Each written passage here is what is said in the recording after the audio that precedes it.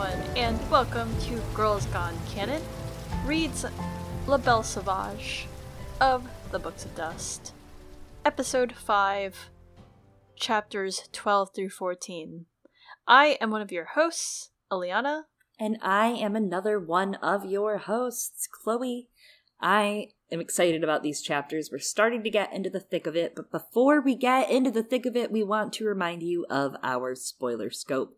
We are going to be covering all 3 of the original trilogy, bits and pieces of the novellas, and, of course, the entire book of La Belle Sauvage. So no The Secret Commonwealth discussion. We'll save that for our discussion at the very end of the episode. We'll let you know so you can log off. Yes, but we are covering the entirety of the first book of Dust. So, if you're not ready to talk about that or hear about that, feel free to join us again later. But for now, we are going to talk about chapters 12, Alice Talks, 13, The Bologna Instrument, and 14, Lady with Monkey. I love these chapter titles. Lady with Monkey. Lady with Monkey. I really like the naming. The nomenclature that he's giving these titles is really fun, especially because it's instructing us to escalate the tension in our mind, and that's exactly what these chapters are, because as soon as we get into the next chapter right out of this, it's a doozy. The river goes very fast, my friends. It sweeps us upstream. So Chapter 12, Alice Talks, is great framework because Alice does talk very briefly, and it's for like a page and a half, and then it's over. That's the Alice part of the chapter, but what she talks about has so much more bearing on this, right? What she talks about is very important and will come back in the story. So before we talk too much about it, I guess let's jump right into Alice Talks. No one came to the back door of the Trout as a rule, which is why Malcolm is utterly surprised to find an Egyptian man standing there. Chestnut-skinned, lean, calm, with an autumnal-colored cat demon. It's Coram Van Texel. He speaks to Malcolm's mom, and Sophonax speaks to her demon.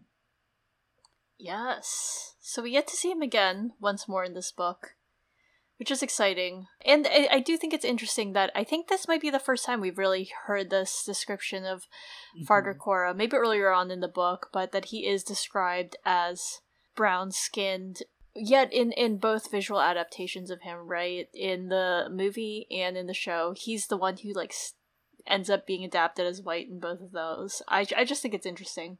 But we didn't get it until La Belle Sauvage. Yeah, and when they were casting for the show, if you recall, that's actually why I was surprised to see who they cast, because I was like, oh, they're going to have him play Farder Coram. Oh, no, J.R. Mormont. Yeah. I was very surprised. I thought it was going to be the opposite, and I love the way that James Cosmo has portrayed Farder Coram. Don't get me wrong. I think he's done a great grandfatherly thing, but I really was interested in... This isn't the only physical change in this book, actually. We'll talk about Mrs. Coulter in a bit. So I think it was fun, no pun intended, for Philip to kind of flesh some of this out. And I think that I know that the people that worked on the show, especially in casting and in executive producing, all have read the Books of Dust, right? So they are caught up too. So I know that while this didn't make it to the screen, they did give a lot of diversity to the Egyptians, which I found really comforting, really communal, right? Like the sense of community was very strong. Yeah, I agree with that. I just thought it was interesting because they chose to adapt other characters in that way, but not Farder Coram. So it's interesting. And speaking of their casting, just a quick aside of, I'm finally watching Downton Abbey a decade after I guess it started, and Mr. Carson, who was cast as John Fa in the movie, is in it. So he's a prominent character, and I look at him sometimes, I'm like, oh yeah, that's right. It's John Fa.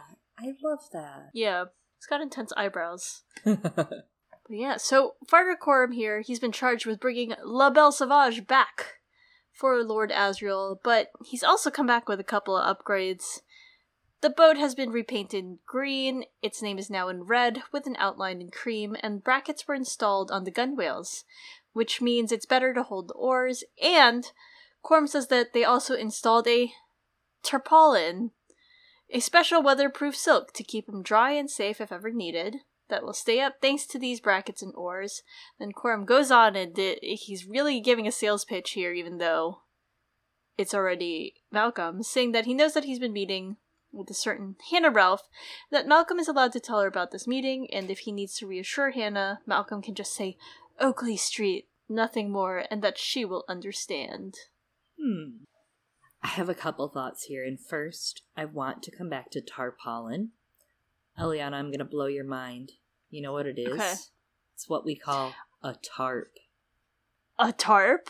That's literally what this is. It's a silk covering, and this is coal silk, right? So it's a little different than the plastic tarps that you or I might use my cheap-ass tarps. Yeah, cheap shit, right? Like plastic bullshit that looks like it's been duct taped. No, this is different, but it's a similar idea, right? So tarpaulin silk covering is, okay, first of all, this is one of the most life-saving things that happens to the boat, right, as we go through this story. This keeps Alice, Lyra, and Malcolm somehow warmer and safer than they would have been without it. And in the mid-19th century, tarpaulin was actually not abbreviated as tarp. It was abbreviated as pollen, hysterically, and it was used as cloth or covering. It originated, though, as a mix of tar and palling, and basically that's a tarred canvas that they would pall over covered ships, and the sailors would also tar their clothes in similar manner, so it would stop it from being porous, right, when water came down on it. It was weatherproofing. It was waterproofing. Sailors were often called jack tars, actually, because of this strategy. It's commonly referred to of the seamen of the Merchant or Royal Navy then, particularly during the British Empire. So I thought that was very interesting. I didn't know the origins, the etymology between tarp, what it actually came from, or jack tars, that sailors were called jack tars. But knowing all this, it doesn't feel, the obvious thing I've been thinking is like, Asriel's not the kind of guy to find a poor kid and be like, I'm gonna upgrade your boat out of the goodness of my heart. Maybe that's just my read of Asriel. Okay, it could be biased, but he's just not the kind of guy that's like, I have the time to do this, so I'm gonna do it for funsies. I think, like, there's also the obvious bond of Malcolm caring about Lyra, right? And that Asriel knew he was saying goodbye. This kid was helping him say goodbye to his daughter for what he thinks is the last time he'll see her because he's, being chased. But he saw the genuine care in Malcolm's eyes and knew Lyra was in danger. So it's kind of like Asriel did a what-if scenario while he rowed that boat away and was thinking, wow, this boat would never save Lyra's life in the condition it's in right now. I think it's obvious that Asriel was like, Lyra might have to be in this boat at some point. I think there is a self-serving aspect there. I think we're supposed to read it as Lord Asriel. Like, I don't know if this book and some of this is supposed to be like Lord Asriel rehabilitation, right? But I refuse to let it be. I refuse to let it be rehab. I'm going to question everything. I agree, but I just think, like, I don't know if that's how we're supposed to read it, of like, look, Lord Asriel's a stand-up guy. He not only borrowed the boat and returned it, he made it better. But as you said, like, it's hard to believe that of Lord Asriel sacrifice the poor kid and kill him and tear his demon apart. You mean Lord Asriel, orphan killer? Yeah, Lord Asriel, orphan killer Belacqua. Yeah, Asriel, orphan killer Belacqua, or Asriel, self-serving Belacqua, or Asriel ruined the entire environment ecosystem of the entire fucking world's Belacqua. That's true. Yeah. Asriel has a cool demon Belacqua. Oh. Yeah. I mean, that one was kind of nice, sorry. But that one's from the perspective of Mrs. Coulter, And But, yeah. I think as you said, there's definitely a little bit of a just in case element going on there. And I mean, he's close with Egyptians, right? So he might have been aware of like, something could be coming along. Obviously, he sent the boat through Farder Coram, so for now, they get to more serious business. And Farder Coram asks if Malcolm has met a man named Gerard Bonneville. Before Malcolm can answer, his mom is calling for him in the trout, and Coram Van Texel leaves him with 2 warnings. 1, don't be fooled by the weather improving over the next 2 days. It's going to flood like no one alive has ever seen. be ready, and then be wary of the man with the hyena demon. Don't go near him. And in this moment, I think Fargo Korum's taking on this role as a sort of like angelic messenger to the prophet Malcolm, warning everyone of the flood, and that's what Malcolm's going to do throughout these next few chapters. Yeah, it increasingly becomes Book of Prophets, not just Book of Dust. Absolutely. Mm-hmm. Malcolm asks Corum if he's Egyptian, and if all Egyptians are against the CCD. He answers, yes, he is, but not all Egyptians are against the CCD. Some are, some aren't. He tells him, again, stay away from the man with the hyena, and watch out for that flood, shakes his hand, and off he goes. A good hashtag not all Egyptians, and it is a good reminder that there is very much a diaspora amongst Egyptians, that there are many different tribes, right, as we saw at the roping. That's a time that many of them come together, and they're not all aligned, as Corum says, and it's kind of reminiscent of the witches, how they're portrayed in the books, of having many different factions. Yeah, the only loyalty that they rely on, right? Like, the witches are the air and the earth, and the Egyptians are the water. That's the god they pray to. Inside, Malcolm's mom asks what was that all about, and tells him, get on and serve dinner. It's the busiest Saturday they've had in a while, and Malcolm is picking up a good amount of tips, as well as tips that are information. He listens in on some men discussing the river board and the rain stopping. One man mentions the weather office has philosophical instruments to weigh the weather with, and that they say they have fine weather coming for them. Most of the men agree they're looking at a whole month of sunshine, and one dissenter mentions, well, my granny keeps saying. They ask Malcolm to grab them another round of Badger. I love this because it's so science versus faith, right? It feels important. This man's grandmother, who's alive and old, thinks it's gonna rain. Judging on her life experiences and on that feeling of faith or just knowing or seeing patterns over time. Then you have everyone else who's saying, but the philosophical devices the news reports on measure weather, that there's going to be sun.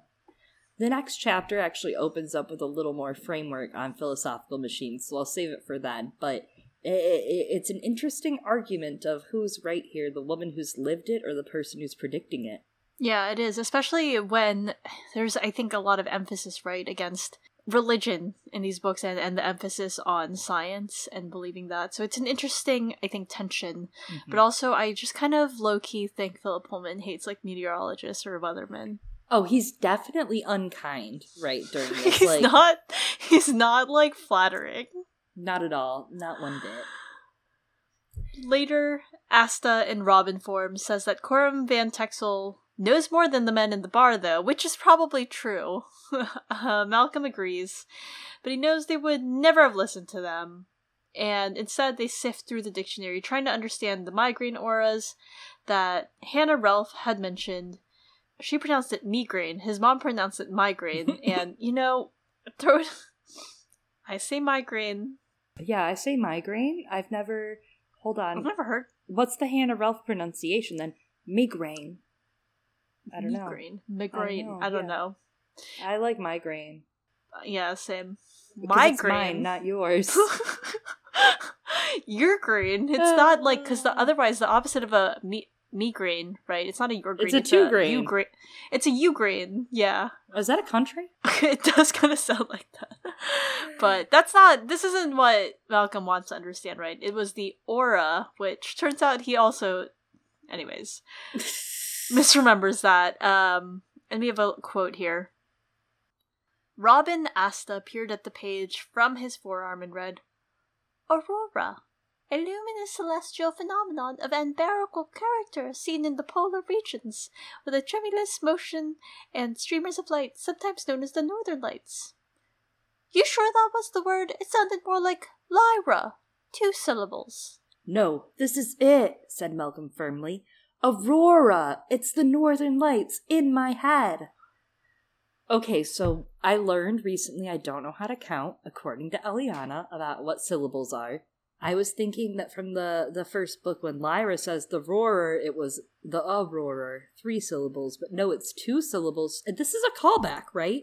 It has to be a callback to roarer. I think this is Pullman playing with the roarer, which maybe it's just my favorite part of the entire book. But what about the bung? Oh, the bung is up there. Well, down there, I guess now. But, well, so Malcolm decides whatever causes the Northern Lights also probably causes his aura, and he's thrilled at the idea of his brain being connected to them. Okay, maybe we'll talk about this more in the discussion, but I have speculation here because this feels really big. There's no payoff for it in this book. There's a few weird things about Malcolm that do get some small payoff in this book, but this doesn't get any payoff. And it doesn't get payoff, no spoilers, in The Secret Commonwealth really either.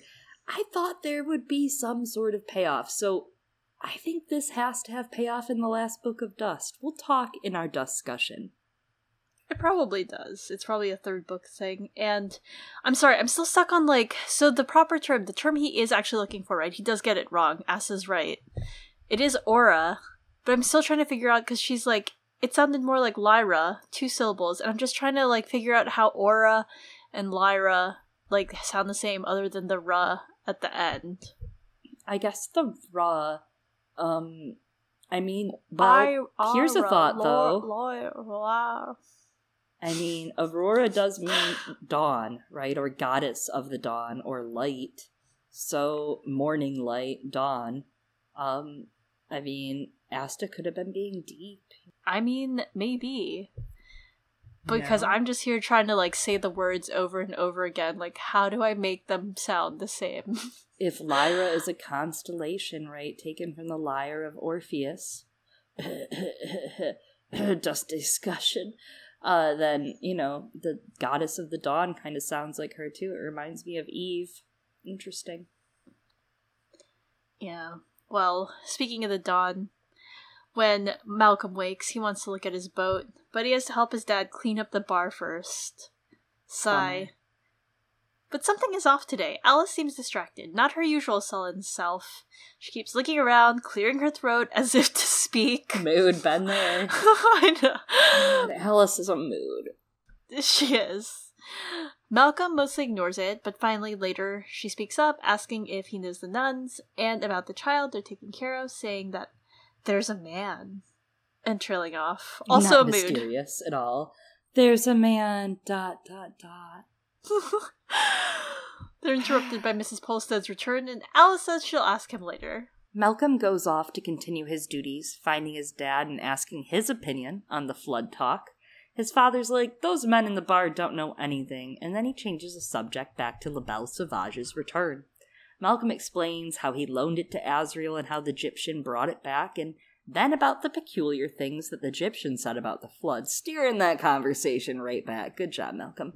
Mr. Polstead's like, the Egyptians are water people, so it's interesting to think, but I don't want you spending time worrying about it, Malcolm. And Malcolm's like, the man was serious, Dad. We might want to think about respecting what he said.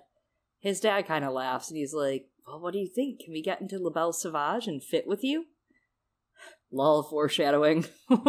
No, but a baby and a teen girl could fit. Yeah. It is kind of adorable that his dad asks, though. That's like something, I don't know, I think my parents would ask me, like, oh, can I come to you? And I'd be like, no. It does feel very organic, like a family thing. Yeah. Like parents breaking into your bed and bugging you when you're a kid, yeah. Yeah. Malcolm mentions that, you know what, maybe your dad, you should mend the punt. It's a flat-bottomed boat with a square-cut bow, so they must have another boat attached to their dock.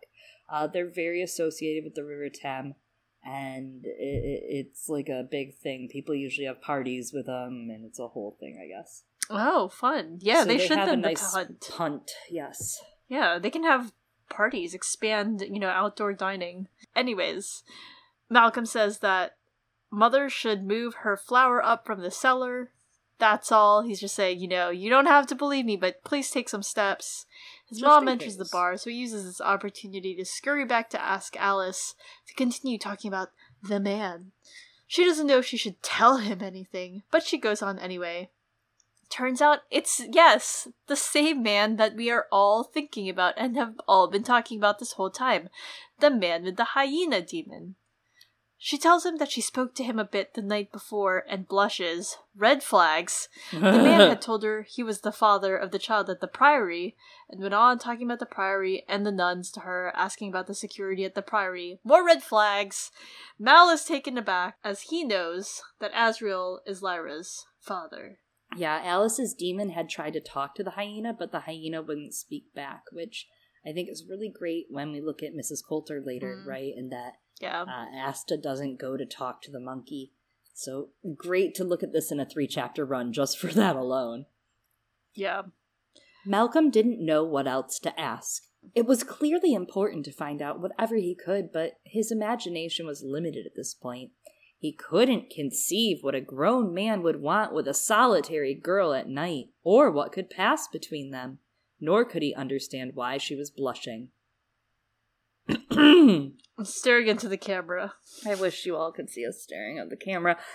I do appreciate, to keep it positive, I love how Pullman stays in Malcolm's mind, right? That for him, this is probably remembering how he was as a kid and fancying out the details a bit to fit the story. But I appreciate his consistency with, like, the aversion to sexual and not understanding things because, you know, like, you're dumb when you're a kid and adults being dumb to you. And it's all these themes of innocence, right? Like in this chapter where people are refusing to tell him why he needs to do things, just constantly telling him to do them. Stay away from Gerard. Don't talk about this. Don't tell people this. Growing up is all of secrets and betrayal, and Malcolm is on the cusp of that betrayal, quite obviously. Yes, absolutely. Yeah, that's true about the betrayal. Betrayal. Well, Malcolm warns Alice about what Coram Van Texel told him. Stay away from the man with the hyena. But Malcolm's also like, he doesn't say stay away per se. He's just like, you gotta tell me and keep me posted if you talk to him again. And he explains to her that everyone keeps acting like this around the man, so he must be bad, and that they act like he had been in prison or something. And she says, the man didn't worry her, though. He asks again if she'll tell him if she hears anything, and she laughs at how worried he is for this baby. He says, she's exactly that, a baby. And she's like, well, how are you going to keep the baby safe, like, you know, all alone from this big bad man? And then it's like, but you know what, fine, I'll give in to your request of keeping you updated. And I think this exchange, you know, as a much older person now, this exchange really reveals to you how young I think Malcolm is at this point and immature, especially when you contrast how he deals with the information that he got from Coram and knowing that Alice has been talking to Gerard, and you contrast that with like how Hannah reacts later on.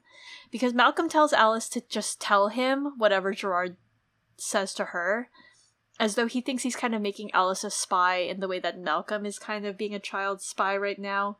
But he's not really thinking in regards to her well-being or safety, not because he's necessarily malicious, but because he just doesn't really think about that and have the ability to.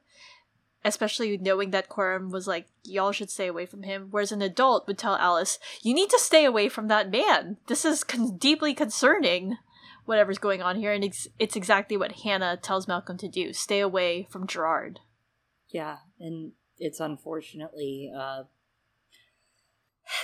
Alice is met with the consequences of that later on. Which shouldn't be consequences, it's bullshit. It's a shame that, like, there weren't adults, you know, around who cared enough about her to be like, yeah, they just found her like this sullen girl that wasn't particularly pretty and not particularly too ugly, and she did work fine enough, and so they paid her enough to live, and off she went. And what Malcolm's parents could have done more. But that's the thing, is like, parents could have done more, you know? They could have done more in a lot of facets, and I feel bad because obviously they couldn't have in some manners, right? Like, they were just trying to, I mean, the flood is a metaphor for them in a lot of ways too. They're just trying to keep their heads above as, you know, low-income inn owners and all this in a lower area, right? Like, it's obvious this isn't being, there's not just stuff being handed out, and life is harder for them than it is for Eric and his dad, cop dad, you know, court dad. But, like, I don't know, they could have cared a little more. You know, when Malcolm was like, so I learned this thing today, Mom and Pop, and I'm not saying they didn't care, they cared, but they could have just, like, shown a little interest. It's very obvious as we get into the Hannah and Malcolm interactions that she's the Miss Honey of the situation, right? Yeah. And his parents, like, aren't neglectful of him, right? But, as you said, they could have shown more interest in Alice, especially because we see that they exchange a look of concern in a bit when they hear about this, but... Yeah, but it's not their business. Well, later he inspects the improvements that were made to the boat. Malcolm even tries out the coal silk roofing. He thinks of taking the Belle Sauvage on the water, but decides against it as the rivers are rushing pretty quickly today, and he was like, is it gonna rain again? I don't know. The inn's dead. The Polsteads even have time to make dinner and hang out. They let Frank, the assistant barman, take over. Malcolm daydreams to the sizzle of fried potatoes, me too, until he's interrupted by his dad asking what he and Alice had been speaking about. His parents found it pretty odd to see the two getting along. It's a rare sight. Malcolm admits they were talking about the man with the hyena demon. Gerard Bonvie had been asking Alice about baby Lyra and the nuns in Jericho. Malcolm kind of tries to stand up for the man, saying, hey, he was nice and Alice likes him, but his father warns him of the man's nature, that he heard he had a history for violence, specifically with women. It seems there's kind of like a changing, evolving backstory for Gerard, right? Most people thought originally, as we hear from Hannah, it was a violence offense. But Mr. Polstead and Nugent get it right in these couple chapters. Bonvie is not just physically violent, but sexually violent. And the differentiation being made is not just coincidental, especially because we just learned that he's speaking to Alice and kind of exploiting her vulnerabilities. Hannah will tell us more during the Bologna instrument, though. I forgot that his name's pronounced Bonvie. I will never forget, and I will flaunt in Paris all the time. Gerard Bonvie. Bonvie. Gerard Bonvie. It's so Emily pretentious. In Paris. Listen, when I heard Pullman say this in his event interview, when he said Gerard Bonvie, I was like, oh, so pretentious. I love it so much. I'm going to say it. I say, like, you will catch me saying it today as we go along. I mean, you are saying it right now, and then I was like, oh shit, I've been doing it wrong. I wasn't going to say anything, but I was thinking, I was like, I wish she was saying Gerard Bonvie. You know? Well, you're just gonna have to have all the class in this podcast, Chloe, and I will be... Talk about an arc. Truly, and I will be the plebeian pronunciation, I guess. Malcolm's dad says that the demon was the worst of it, though, when it came to Gerard Bonville. And Malcolm argues, you can't control what your demon settles as, though. And his mother's demon, a badger, speaks, and it's a very rare occurrence, so he's like, oh, I gotta pay attention. He says that, you know what, Malcolm, you would be surprised. You can't choose, but you can definitely, usually on accident, pause, help what your demon settles as. And then Malcolm tries to ask more, but the demon pulls a classic mom move and says, you know what, just eat your supper, and then you'll find out. And Mrs. Polstead changes the conversation to worrying about her mother and checking in on her, and Malcolm asks if his grandmother has enough sandbags for the flood, a la Coram Van Texel's advice. And Malcolm's dad has an aside then to Malcolm's mom, whose name is Brenda, turns out, asking if she had seen the Egyptian man and if they should be trusting him. Hell yeah, Brenda. I was so hyped that she gets a name. Yeah, dude, she gets a name. I don't know if Malcolm's dad even gets a name. He probably does, and we're just fake fans. Has fake he earned girls. one? I don't know. I don't know, Malcolm's dad. Reg. Oh, that Reg. You weren't Cattermole? gonna guess that. You weren't gonna guess fucking Reg. I wasn't gonna guess Reg. You don't know that I wasn't gonna guess it. I could have gotten to it eventually. Reg Cattermole. It's like not. It's not at the top of my list ever. It's honestly the most Polstead name, though. Reg Polstead. Reg, Brenda, and Malcolm are wishing you a Merry Christmas. Chloe stares off into the camera. Season's greetings. So his parents ask Malcolm if he's warned the nuns about this whole flood shindig. And Malcolm's like, yeah, I'm going to tell them later, and they can come to the inn with Lyra if they need to. We have the space. And they're like, no, Malcolm, we do not have that space. We are poor. First of all, and Mrs. Polstead's like, we're not holy enough for them. Malcolm's like, they bring the holiness with them, Mom. Don't worry. Adorable. Children. Precious. Gotta enjoy the stuff he says now. Malcolm's dad asks, "What's for pudding?" "Stewed apple, yum," while Malcolm dries dishes and then says goodnight. Upstairs, Malcolm studies the symbols of the alethiometer, with Asta reminding him, be systematic about it. He writes down the names and meanings of as many symbols as he can see, like the skull and the hourglass, but he leaves a handful that he knows he has to ask Hannah for help with. He's unable to sleep, so they go peer into the night through the guest bedrooms, where the windows face the river. They can just make out the priory from there, and Malcolm tells Asta to transform into an owl to better see.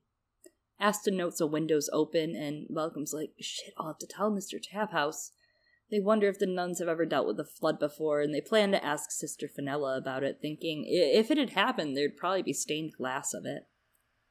Malcolm starts to wonder what symbols would symbolize a flood on the alethiometer, noting to ask Dr. Ralph, and that he needs to warn her about the flood, too. He thinks about those gorgeous books and how he'd have to save all of them. That is my boy right there. That's what he's worried about. He's like, fuck the people. He's like, Hannah will be fine. She can float, but those books. But those books. Yeah, fuck Hannah. That's his future, man. Which, just like Hannah, I mean, he's faced with it. That's his future going up in water, and Hannah's sitting here like, my future's going up in water, quite literally. That's about to happen. Yep. But first, amidst Malcolm's heroic fantasies of saving the books, something in the distance moves and Asta freaks out. They argue, like, maybe it's Mr. Taphouse with the tools, but unfortunately, it is not. Malcolm feels a dread in his stomach because it's Gerard Bonneville carrying his demon, intent to break in and kidnap Lyra. They can't understand why Gerard wants a baby, or to hurt it, and Malcolm thinks that maybe he should tell his father about it. He says that even Alice was afraid of him, and Asta thinks he's definitely a murderer. Interesting that in this series, murderers are inherently bad suddenly, right? The OT3, the original trilogy, said they were good. We love murderers in one decade, but not in 1986. They're different, you know? Malcolm's like, murderers are bad. Lyra's like, hot. Hey, maybe Gerard Bonneville is hot. Maybe this is the problem when you have a heterosexual boy as your lead. Yeah, that could be it. Where's all the angles? Okay, I'd like all the angles of Gerard Bonneville. But it could be also maybe because Gerard Bonneville, right? He doesn't feel bearish enough. That's the problem. Lyra looks at him, it would probably see, like, he doesn't seem enough like a polar bear. No, I don't too see slimy, him eating too a Klondike slimy. bar. Yeah. Or in the Coca-Cola commercial. Well, we get this line. The shadow appeared around the side of the building again, and then the man staggered, and the burden on his shoulders seemed to squirm away and fall to the ground. And then they heard a hideous, high-pitched cry of laughter. The man and the demon seemed to be spinning around in a mad dance. That uncanny laughter tormented Malcolm's ears. It sounded like a high, hiccuping yell of agony. He's hitting her, whispered Asta, unable to believe it. This is sad. I feel super sad for the hyena, and I am a noted monkey sympathizer. I think that's happened a few times, as we all know by now. Monkey apologist. I am a monkey apologist. It's just the way he's written. It's not his fault. But, like, also, great use of that haunting laughter that comes back throughout the story. That when I read this book, I was gripped. Like, every time that haunting, high-pitched laughter was happening and echoing, I was like, holy shit. The language here about Gerard's dancing, right, that he seemed to be doing a mad dance with his demon, reminds me of Tullio, actually, from The Subtle Knife. Tullio's wild dancing with the knife with Isahetra. That's interesting. And I can see, you know, there's something similar there. They both kind of are a little off, right, after their big fights. A bit. Just a bit. But this part about the hyena, as you said, it is pretty heart-wrenching, right? Like, and that sort of duality of it's a sound of happiness, right? It's described as a laughter, but we know that it's actually pain. Mm-hmm. And it really, I think, plays up that hidden nature thing that's going on with the hyena and showing that sort of apt choice for and the hiding and the masking of the emotions. You almost converted me, Chloe, but I caught myself. By episode end, you'll be a bon vie. No, it is though, and this is like bon me. Well, like I said, bon me. No, bon me. I would eat a bon me. Reminds you of Ricky Martin. What's that song? Bon bon, shake your bon bon. Oh yeah. If we're gonna talk about the 90s here, different 90s, different world. That's true. So this whole situation, in contrast to the hyena who's cackling in fear and pain and madness with Bonvi, it terrifies Malcolm and Asta. Asta has turned into a cat and is in Malcolm's arms, and they're shaking together in the horror of the act. Later along the way at the Priory, the sisters have realized an intruder is coming, and a commanding call is made by Benedicta amidst the agonizing laughter of the man in hyena. The two run off, and he's beating his demon along the way, thrashing her with a stick. Malcolm can see the nuns flinch as they watch what's happening. So another sad thing that happens here with the hyena is that the man runs because the hyena has started sort of running away first, limping away as the window has opened. And Malcolm notes that part of it is the man is chasing the hyena because it's pulling him, right? The pain from when a demon is far away. And though he's also beating the hyena at the same time and being pulled, it's like the hyena is pulling him to save him from being caught by the nuns, despite everything that's going on. So, not to sidetrack what you're saying, but I kind of read all of this, and this is just from the reread, that he is severed from his demon. Because of his experimentation in the Rusakov particles and the way he's able to treat people and his demon, in beating his demon and hurting his demon, to me says that he is separated from his demon and doesn't feel the pain that you'd normally feel from a demon. So I thought so. I took it that way, personally, and that he was trying to catch the hyena before it ran off. Oh, so I thought that, like, and again, this is a reread, and this is my first time rereading this book, right, everyone? Right. So I might be misremembering things. And I thought, when I was reading this, I thought he was kind of severed from his demon, so I thought it was interesting that Malcolm said that, but obviously he doesn't know. Yeah, he's definitely projecting some of this, because, I mean, it's along the way. Like, the Priory's not just, like, next door, it's half a mile down, you know? Like, you're watching from many, many feet away. But I don't know, that was my read on Gerard Bonvi, and, like, just because I don't know how you could actively hurt your soul like that, especially with some of the speculation on Mrs. Coulter, the behavior she has towards the golden monkey, and just especially the idea of, like, the experimenting on yourself and being so far into your vengeance and into your fucking goal of, like, blood path of power that these two are so obviously hell-bent on. It feels very similar. And there's a lot of comparison going on with their demons in these couple chapters. Yeah. I think if he isn't severed, I think there's something almost then more worse, sinister and dark, than of that sort of self-flagellation then of beating your own demon. Well, both Malcolm and Asta discuss the nuns watching the man as well, and think how they likely won't be able to share this discussion with them. The man and his tormented demon had gone, and there was nothing now but the darkness and the sound of the river. So after another minute, Malcolm and Asta crept out of that room in the dark and felt their way to bed. When they slept, he dreamed of wild dogs, a pack of them, 50 or 60, all kinds, racing through the streets of a deserted city.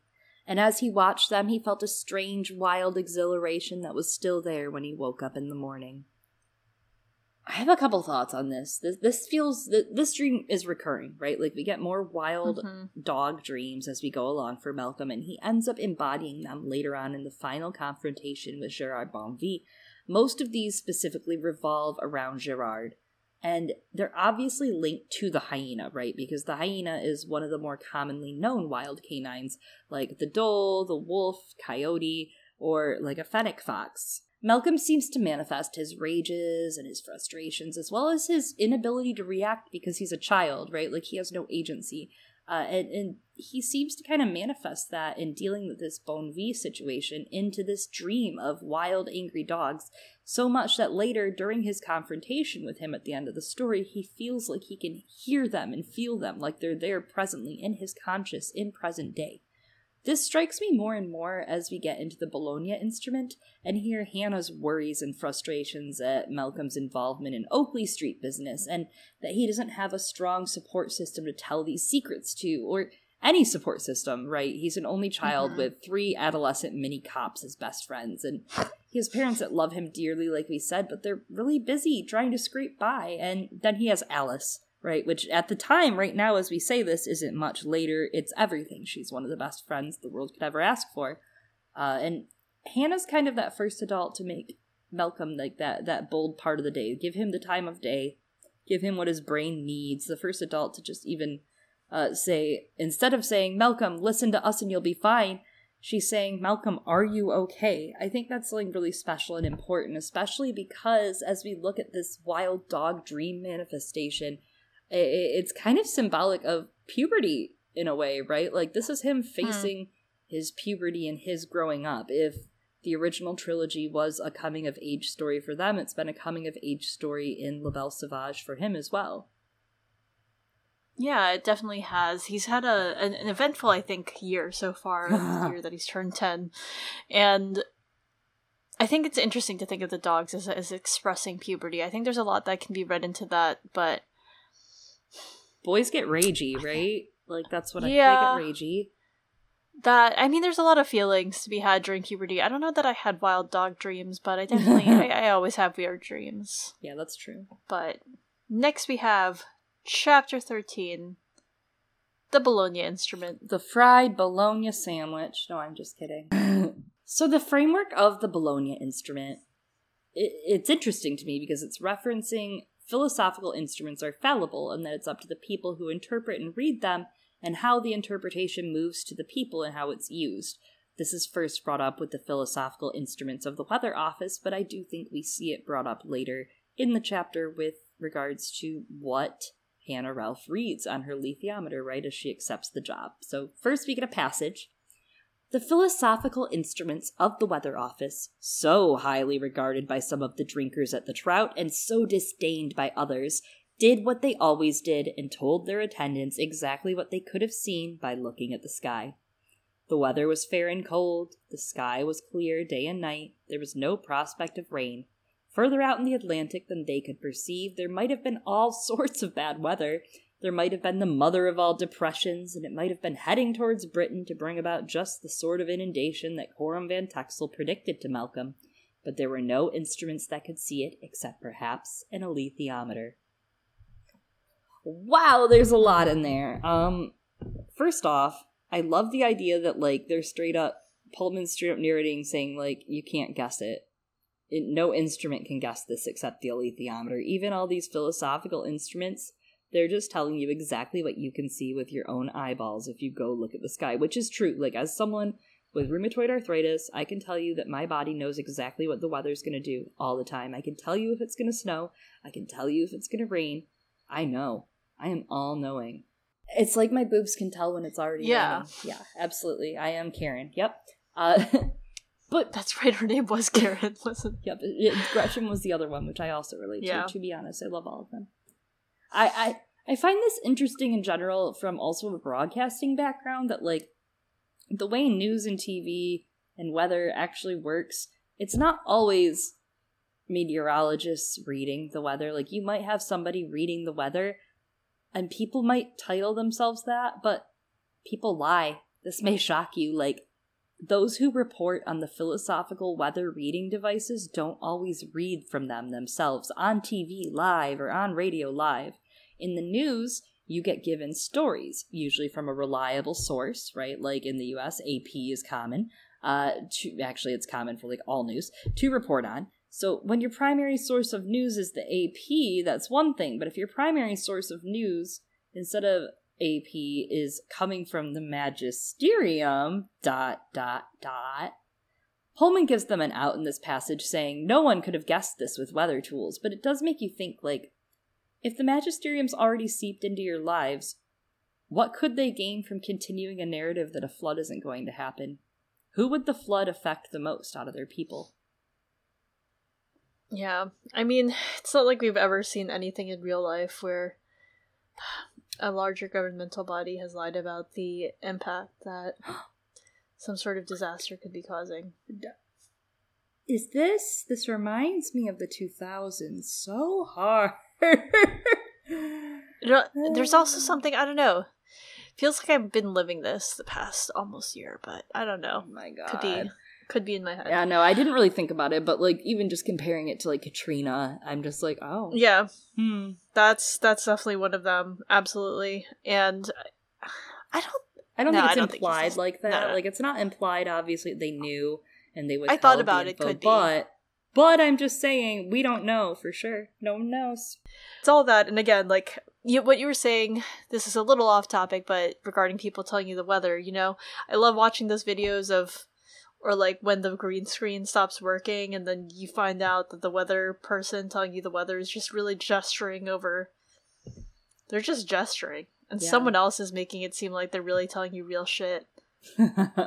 But they're just good at moving their body, I guess. Yeah, it's I've done it before, and it's actually really fun, but it is a lot of bullshitting. I'm sure. I used to do TV news at school, and I was going into broadcasting, and like we were the best in the country, all that jazz, and like I worked my way up to weather. I had to do sports for a year, and you know me. Oh, sports. You know me, Eliana. I just want you to know that I had a seminar teacher, like a study hall teacher, that said to me one day, he said, Chloe, you look real good reading that news up there. You sound good. You sound like you understand what you're saying. He's like, but I absolutely know you have no clue what you're doing. And I'm like, yep, absolutely. Absolutely, Mr. K. Sounds like you were a good sport, Chloe. I was a good sport. And you know who else is a good sport? The people of Oxford during all of this flood talk, because they're just going on like nothing's wrong, but the level of the river is rising more and more. And it's not showing signs of going down, and even a dog fell into the river and died. It was whirled away into the waters. It's the most awful thing. It's the worst. It's horrible. Hannah, on the other hand, though, she's sitting pretty, sitting at home, working on her project to learn more about the hourglass emoji. And its depth and symbolism. She's like, but you know what's novel? If we put a skull on top of the hourglass emoji. 2 emojis. The emoji combiney thing that people do on social media. In the late afternoon, a knock comes to her door and her brain thinks, tea time and break time, bitches, but then it's Malcolm! This is not their usual day, so she's quite surprised to see him. She offers him some tea or chocolatl, which is amazing. He refuses, though. And she makes him come in anyway and makes him some chocolatl, while he tells her of Coram Van Texel's visit to the Trout. Then he passes along Coram's, like, message, and he's just like, Oakley Street. The Lannisters send their regards. Yeah. Hannah's like, good grief. And she actually says that later, after the council meeting. She's like, good grief. I like that Chocolado's back here, right? Even though he says no, that's distracting from the real issue, right? She's like, I'm just gonna make Chocolatl and everything will be okay. Spoiler alert, it's not. It's not, but how can you turn that down anyway? Oh, yeah. Well, and there's something there, right? Temptation, turning down the temptation. Interesting. Yeah, but he has it anyway, because she's like, it's too cold out there for you to not have a warm beverage. Yeah, and she explains to him, look, Oakley Street's not a place, not physically, but in our hearts. She's like, it's being used as a password. Is. And he explains some of the other weirdness that's going on. He's like, okay, cool, well, Oakley Street isn't it. I also want to talk about Gerard Bonvie. And she's like, oh, I know that name. I heard it at college. I stayed for dinner recently. I don't often do that. And one of the lawyers mentioned his story. He wasn't long out of prison for either assault or grievous bodily harm. Why not both? A famous case because the chief prosecution witness was Lyra's mother. She basically did him in, and Bonvie had sworn he would get revenge against her. Yeah, Malcolm tells her what Bonville had told Alice, that he was Lyra's father, but turns out he is actually trying to hurt Lyra. Malcolm says that he must tell the nuns this evening and help them fix that shutter. Hannah says that maybe they need more shutters, and it's like, if only the police could be trusted. That's a quote. She literally said those words. It's literally in the book. Hannah gets it. Malcolm brings up his next point, the abuse that Bonville dealt to his demon. He says he thinks it was likely that Bonneville is the one who cut off her leg as well. They both turn to the fire, thinking of how awful it is. And I do want to, like, think about that for a second, because we know that the leg, right, was severely injured by his encounter with Coram Van Texel, and therefore, like, probably unusable. So there's something weird there going on, right? Like, on one hand, yes, Bonneville was probably the one who cut off the leg, but was it, like, a necessary amputation at the same time? And it's awful either way you think of it. Yeah, but it definitely wasn't just him who did it on that one. I mean, Coram did beat the shit out of that demon, too. It was not great. I mean, it was a fight for his life, but I get it, I do. And I think there's something to that too, right? Because we're about to see the duality of Nugent, for example, of how, like, you think he's a nice dude and then you're like, oh, he's a ruthless prick. So there's something to that too. Not saying Coram's ever done anything wrong, because he's perfect in my opinion. I agree. If there's one perfect character in these books, he's gonna put that Coram on a pedestal. Put that Coram on a pedestal. Malcolm breaks the silence. He's like, Coram's right about the flood, I think. And Hannah's like, I'll take precautions. I'll move the books upstairs to start. And he's like, thank God. She asks what he's gonna do about the nuns, and he's like, I can't just say Oakley Street to them. And Hannah's like, you can't say that to anyone, Malcolm, actually. That's the point, Malcolm. She says he'll have to be persuasive, and he thanks her for having some tea. He'll come back Saturday. Hannah's anxious about the whole situation. She wonders if he told anyone, specifically his parents, and about what he had seen that evening before in the bedroom, and she's pretty sure this could deeply traumatize the kid. She's worried about his well-being. She also wonders about this Egyptian man and his knowledge of Oakley Street. Is he a friend, a foe, or an agent, perhaps? Later that night, she gets an invitation, or more of a command, right, to come to dinner. Just as she's trying to figure out what the fuck to wear to this dinner with George Papadimitriou, she receives a follow-up envelope with an address, 28 Staverton Road, 7 p.m., which I looked up today. And if any of you live on Staverton, sorry I creeped, looked up and down that street, wanted to really get a feel for the dinner scene, you know. Lots of shrubbery. Lots of shrubbery. Well, they arrive at the villa at 7:01, a bit north of Jericho, with a gorgeous garden filled with, yes, shrubbery and trees. It's difficult to see past the road. She's welcomed by a woman who looked North African, about 40, Yasmin Al-Qaisi, and 3 people lingered in the drawing room as she entered. One of them is, Professor Papadimitriou, who seems to be in charge of the room. It's a room that's low-ceilinged and decked out with naphtha lamps, pictures, watercolors, drawings, all adorning the wall, and the furniture is neither antique nor modern, but comfortable. She's then introduced first to the hosts, Dr. Adnan Al-Qaisi and Mrs. Yasmin Al-Qaisi, and Dr. Adnan has a desert fox demon. I thought that a demon hour was totally necessary for this for several reasons. As we mentioned, the wild dog dream happening earlier, Adnan has a desert fox, or more commonly known as a fennec fox, as I'm sure Eliana will reference soon. So his demon is a fennec fox, and it is indeed another wild dog.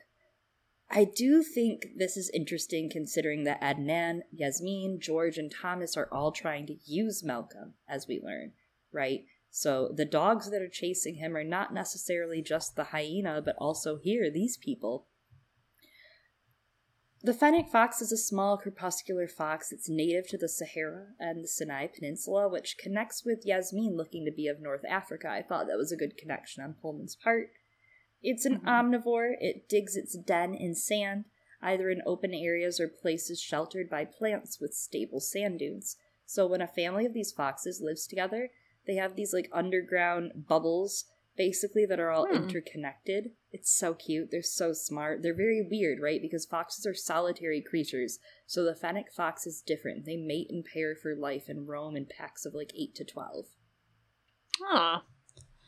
Well, I mostly know this fox from the Gen 6 Pokemon Firestarter Fennekin. It basically looks like a desert fox, but poofier and in the colors that you would associate with a Pokemon Firestarter. Either way, Hannah's introduced to Lord Nugent. The Lord Nugent. She's offered a drink. She chooses white wine. And George doesn't beat around the bush in telling them the purpose of them being here. This is an Oakley Street meeting! The words, he said it, and everyone here knows about Hannah's role in the society. Though it turns out she doesn't know about theirs, and he plans to explain the very complicated situation to her in hopes that she will help them to resolve it.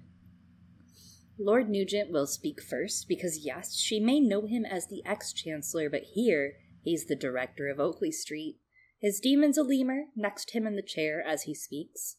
And looking back at the start of the book, he did have the lemur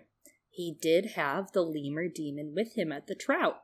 I didn't really pay attention to that, so thought that was a cool catch. And Pan is a lemur twice in the original books. Not a ton of meaning to it at the time, but lemurs are interesting. They're really high-ranking spiritually. They're usually like symbols of bossiness, communication, social interactions, manipulative behavior, because they're very strong cognitive ability, and that stands out very much with Mr. Nugent. I did learn a lot of things from a lemur in my childhood named Zaboomafoo, but... Oh my god. Actually, I guess I was kind of older, I don't know. It's just like there's nothing on TV. But... So, interestingly about lemur demons, the man who speaks to Lyra in Northern Lights / The Golden Compass, after she escapes from Mrs. Coulter's apartment, and he's actually, like, super creepy about his interaction with her and being a little too friendly in a way that's, like, stranger danger. He is a lemur demon. Yeah. And then, as we might remember from Chloe and me saying, like, oh, what a shame, that lemur was so cute. The astronomer that Lee visits in the His Dark Materials show also has a lemur demon. Yeah, absolutely adorable, and it's really, again, such a shame. That's sad. Such a shame that these creatures are so manipulative and bad always, but that's true. He was being very overtly creepy, though, that guy that speaks to her in Northern Lights. Yeah. I was looking at that, and I didn't really think of anything I wanted. I was like, yeah, whatever, it was just a moment, I'll just stick to this, but I'm glad you bring it up, because overtly creepy, overtly nice, and that is kind of what Nugent does. He goes on, though, with his charisma. He's like, you're not the only alethiometer reader, you're dispensable, haha, just kidding, but what if, for Oakley Street. And he says, we have others in Uppsala and Bologna, but we rely heavily on you. Hysterically, they actually don't have one in Bologna, he's about to reveal. Geneva's alethiometer is in the hands of the magisterium, he mentions, and when Hannah asks, he answers that the other Oxford readers are all scholars, none of them are secretly co-spies. Yasmin pipes in and is like, unless they're magisterium readers, and Lord Nugent gives her a smile, but the smile fades quickly because he announces, well, Bologna's reader was murdered, and the alethiometer was stolen. Had we not acted quickly, our agent captured it, it would be in the enemy hands, and then he reveals it under a naphtha lamp within a battered box. They want Hannah to take it, for a compromise. She must set aside her academic work and read for them full time. She would have the alethiometer in hand 24/7. Before Adnan can speak more about the situation, Hannah has questions. She says Lord Nugent referred to the magisterium in a way that made it clear it's the enemy. She has associated the CCD with a lot of those same things, and she assumes that that's connected. She's happy to fight both of them, but she needs to understand who Oakley Street is. She can't keep going on blind, and hopes Dr. Al-Qaisi will make it clear. He promises to take extra care, and his fox demon settles neatly near him. He explains that Oakley is a secret agency of the government, set up in 1933, with the purpose of messing with the magisterium's work. Just before the Swiss War, Britain, with a Y, had been likely to fall to the armed magisterium forces. They survived, with a large portion of credit being to the Office for Special Inquiry, or what is now Oakley Street. Their purpose was to defend democracy, freedom of thought, and expression. They were lucky with the monarchy over time. King Richard had supported them. The director of Oakley is always a privy councillor, and the old king also had a passion in what they were doing. King Michael, not so much, but his son, the current king, was supportive quietly. So you know how this is like an alternate Britain, right? Like this whole map is alternate, as we've discussed. Yeah, this is an AU, an alternate universe. I kind of wonder, to bring up some kings, with this talk here of King Richard and the old king, I'm wondering if this Michael they're referring to is Michael Abney Hastings, the 14th Earl of Loudon, who had a really disputed claim to the throne. In 2004, there was a documentary made about him, actually, about this claim, and it was broadcast in the UK. It repeated this claim that Abney Hastings, as the senior descendant of George Plantagenet, 1st Duke of Clarence, is the rightful king of England, and it basically involves two claims, disputed claims. First, Edward IV of England was illegitimate, based on the accusation his father, Richard, Duke of York, was absent when Edward was conceived. Second, that the Plantagenet crown should have descended by male preference instead of agnatic primogeniture and conquest. Also, Henry VI placed an attainder on Edward after he was restored to the throne and named George, Duke of Clarence, heir to the throne.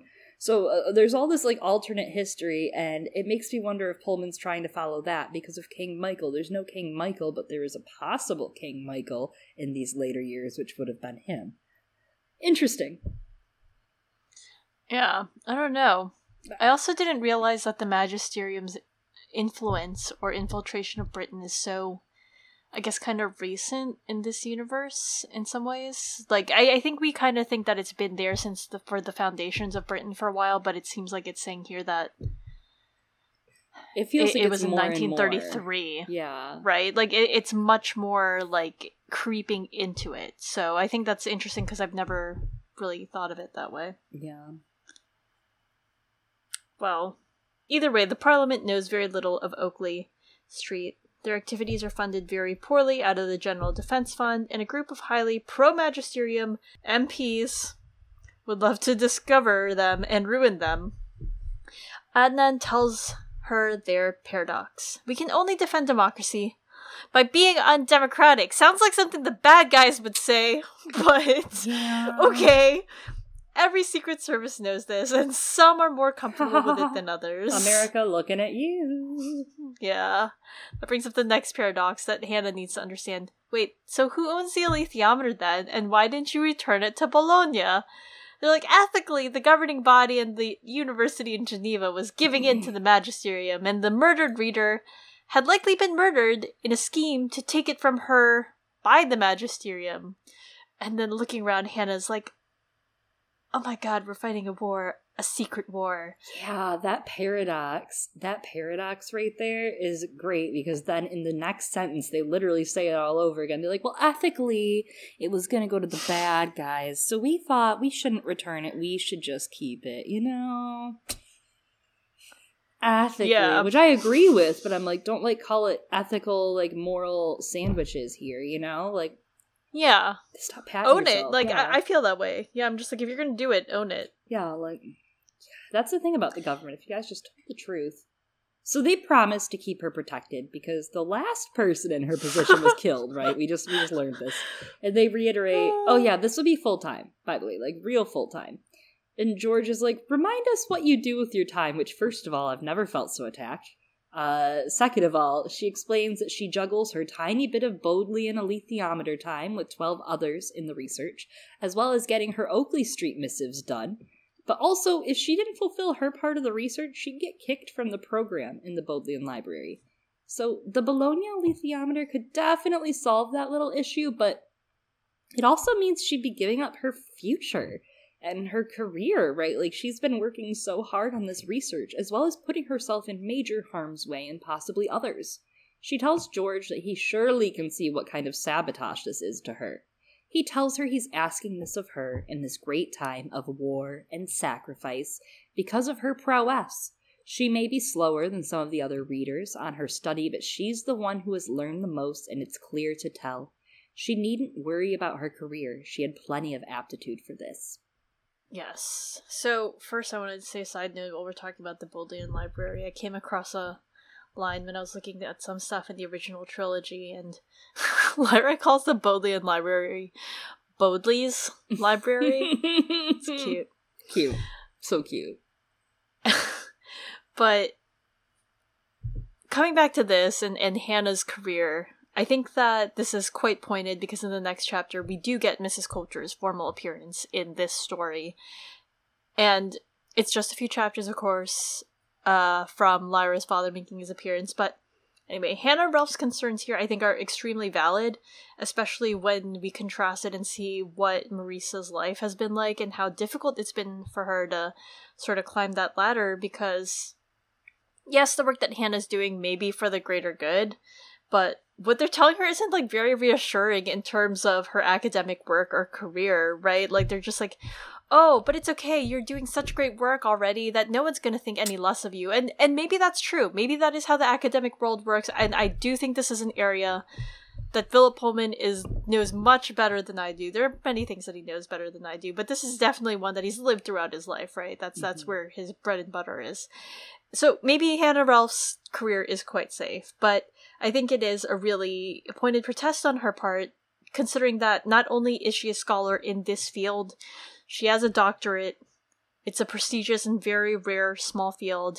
And then when you look at how the original trilogy shows Lyra's upbringing at Jordan College and the framing of the academic world in the original trilogy, and then this is the first book that you read after that, women scholars kind of seem to hold a lot less esteem, right, than men scholars, and maybe that's not true overall from some of the things we see within the later series. It is and it isn't. There's definitely a lot of, I think, barriers, and if those didn't exist, right, then it wouldn't be an issue that Marissa has faced her entire career, which explains, like, the deep lengths that she has gone to in many respects, like, for her career, and it's part of why she even gave up her child. So this is a big thing to be asking of Hannah Ralph. Yeah, I don't think there's really a contest for how Pullman feels about this. I think he's saying it on purpose, that he wants us to sit here and think about what she's giving up if she says yes to this. It's a little bit of a remix on Lee and Serafina's conversation, right, about free will and democracy and everything. But it's also a little bit of a remix here on Mary Malone, right? Hannah obviously brings Mary into the past with us here. She's that similar character, and Mary is told by angels of what she has to do. And she's convinced by Lyra and by the angels to have faith and give up her career and her research, which is obviously going down the drain anyways. But Hannah, I mean, her career is blossoming, right? Like, she's really close to a breakthrough. And I think that this is really, really well contrasted when we get to the point where they reveal in the next chapter, we have George revealing, you know, like, yeah, by the way, we're also half bad guys. These were the warning signs. These were all red flags. And it's not easy for these women, for Marissa, for Hannah, as you said, to just pick up their career. You don't just pick your career up after you put it in the trash, like, oh, you know what, I think after trying to earn this my whole life, after everyone scrutinized every single thing I did, from breathing to shitting to whatever I wore to what I ate, like, I don't, you know, I'm just gonna put it in the trash. That's not just what you do, you know, like, they've been raised against all odds against this, and they've succeeded, and this is a big ask. This is very big. Yeah, and I mean, you brought up Mary Malone, and I think that's an apt comparison, because she does give up a lot. She gives up, right, like, the potential for a big funding for her project, which could greatly advance her career, but she knows that it's going to be used for nefarious purposes, so she goes against it and then destroys the computer. But, I mean, it's a lot easier to answer a calling from angels exactly than it is from, like, random men that you don't really know and who keep saying, like, I know this is unethical, but also ethically it is. It's easier to say yes to angels than to that. And it is kind of that same question of when Mary and Oliver are faced with the funding, right? Like, it is that same thing of Charles saying, I can give you everything you want, and Hannah thinking, like, do I want to throw my research away to help these guys when I don't even know what they stand for? Yeah. Yeah. And she's only had, this is like her only conversation with them, right? This is the only time they court her on this, when I feel like usually people get a lot more.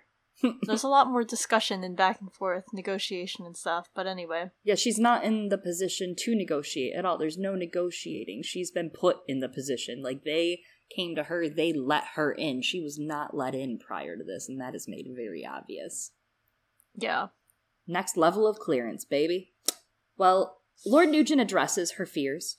He's like, we were stretched too thin to properly guard the Bologna reader. We have less of that problem here. We're all here.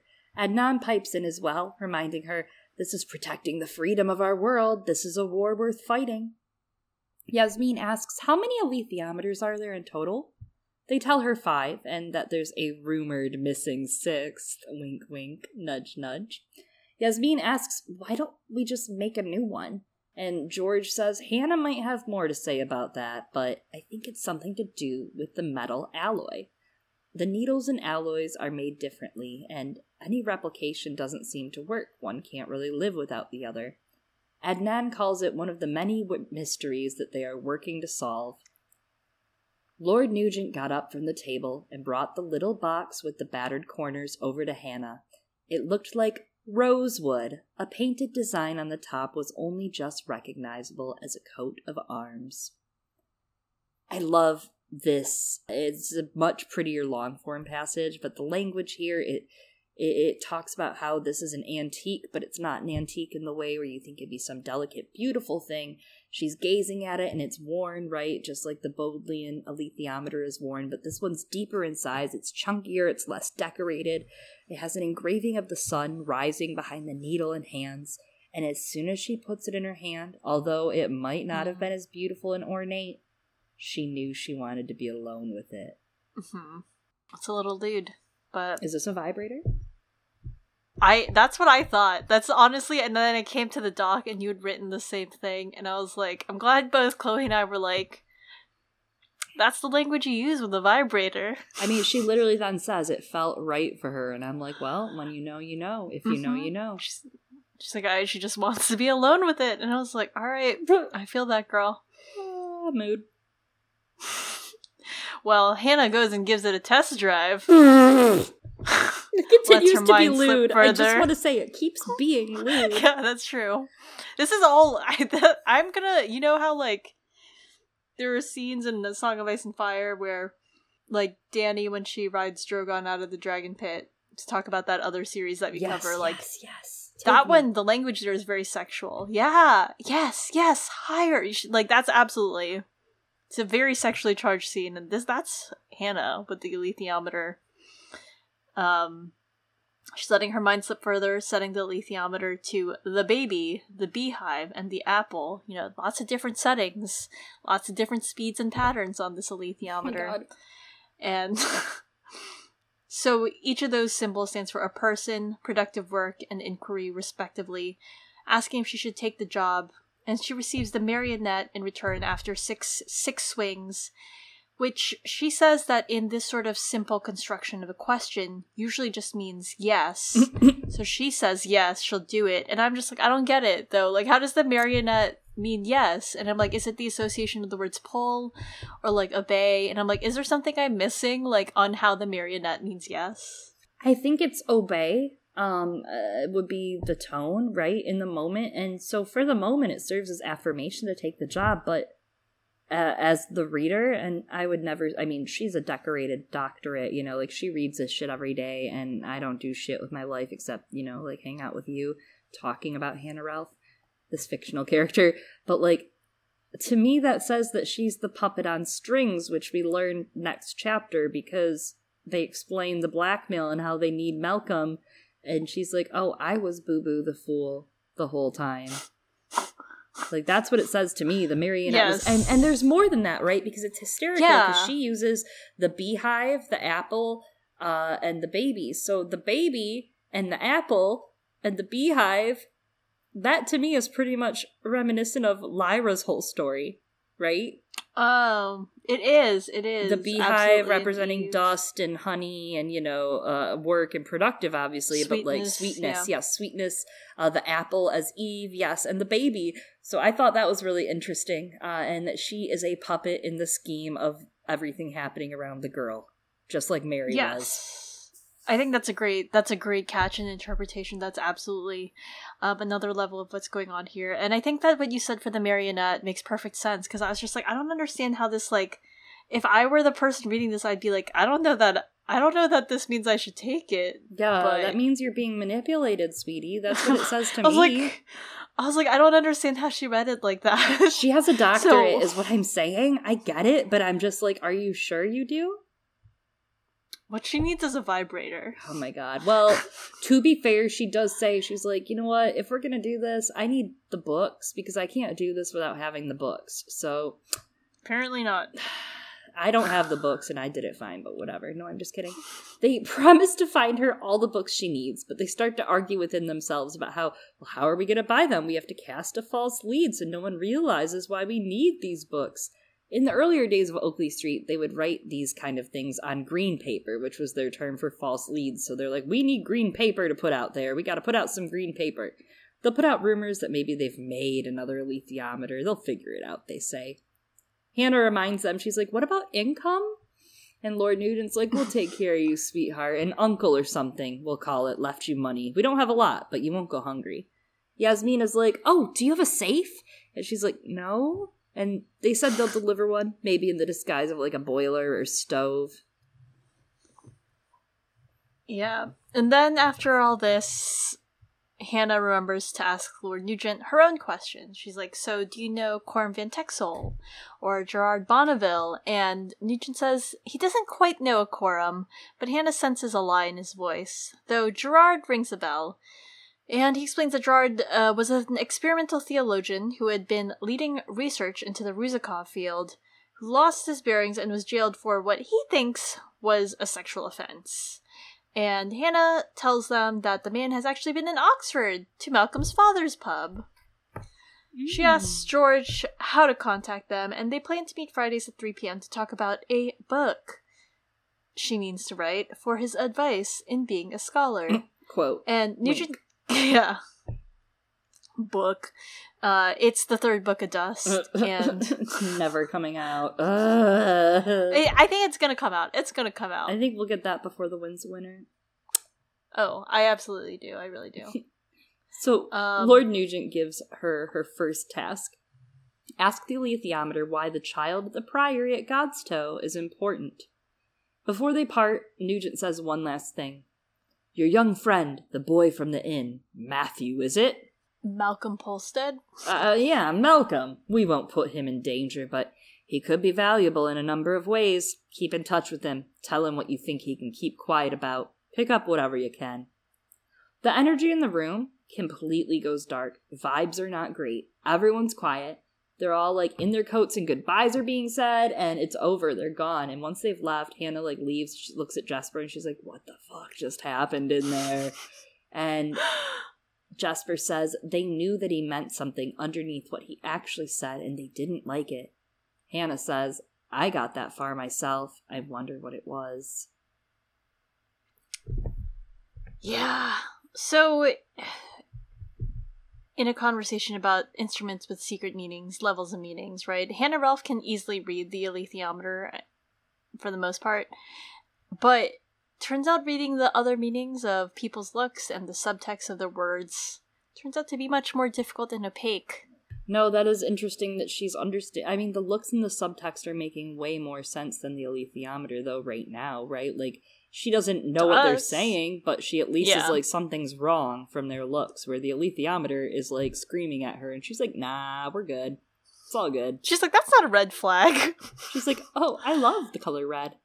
And there's more than that, right? So, okay, so the end of this chapter, it's not just that makes her uneasy. The idea of Nugent calling Malcolm Matthew?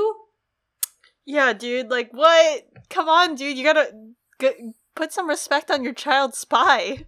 I think it's quite obvious that they're trying to convey here, he's on the good side, but he's not a good guy, right? Later, Hannah says Nugent is ruthless, and it's obvious that his ends might not be justifying his means.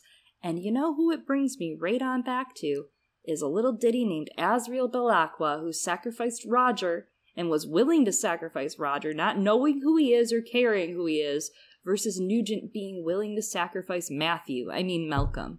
That stood out very strongly here. Yeah, I think that's a great comparison. And I didn't really think about that, but that's absolutely true. He doesn't care about Malcolm. He pretends to. Mm-hmm. Just like, Asriel pretended to with Roger and is like, I mean, he cares about Roger, but he cares about Roger for Asriel things. Yeah. And he cares about Matthew for Matthew things. Wait, fuck. Malcolm thing. Well, speaking of people who care deeply about children, Chapter 14, Lady with Monkey. I love this chapter title. I'm realizing it's also, I think, a play on the painting that inspired Lyra and one of the forms that Pan takes frequently, which is the ermine, and is entitled, it's by Da Vinci, it's entitled Lady with Ermine. That's interesting. I didn't really think about it, but it definitely is, and not only is it that, but it's also a reference then to the collectors.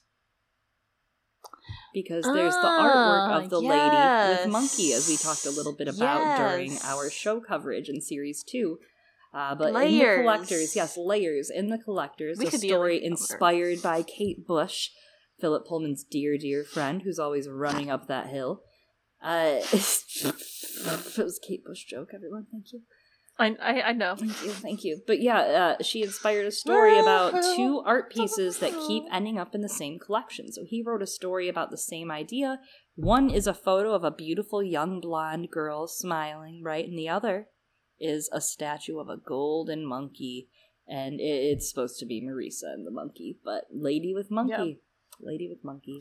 Well, I want to take this quick moment to plug our friend, Maya Draws, who has made a recreation of Lady with Ermine, but with Lyra and Pan as the figures in it, and I think we've linked it before, but we'll link it again. It's so great. It's really, I also love her Marisa art. Her Marisa art with the monkey. Oh my god, we'll have to plug some Lady with Monkey. Yes.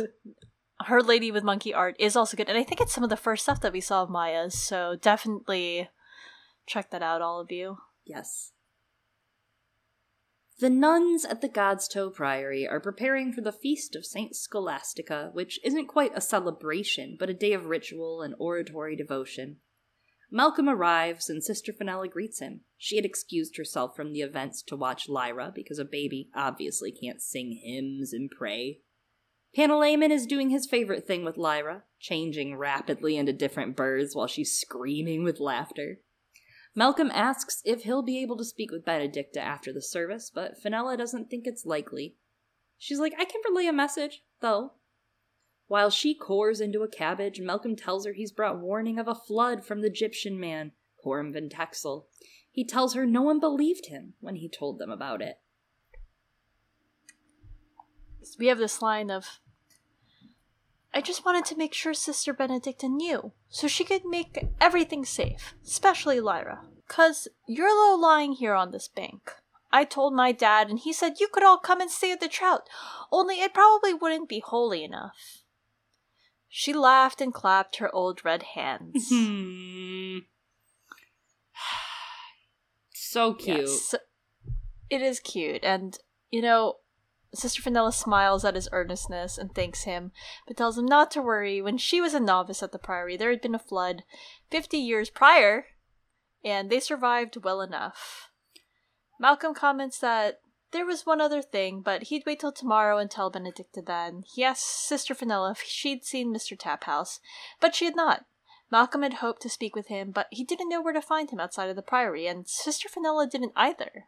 He decides to wait for the worship to end so he can speak with Benedicta after all, filling the short wait while he hangs out with Lyra.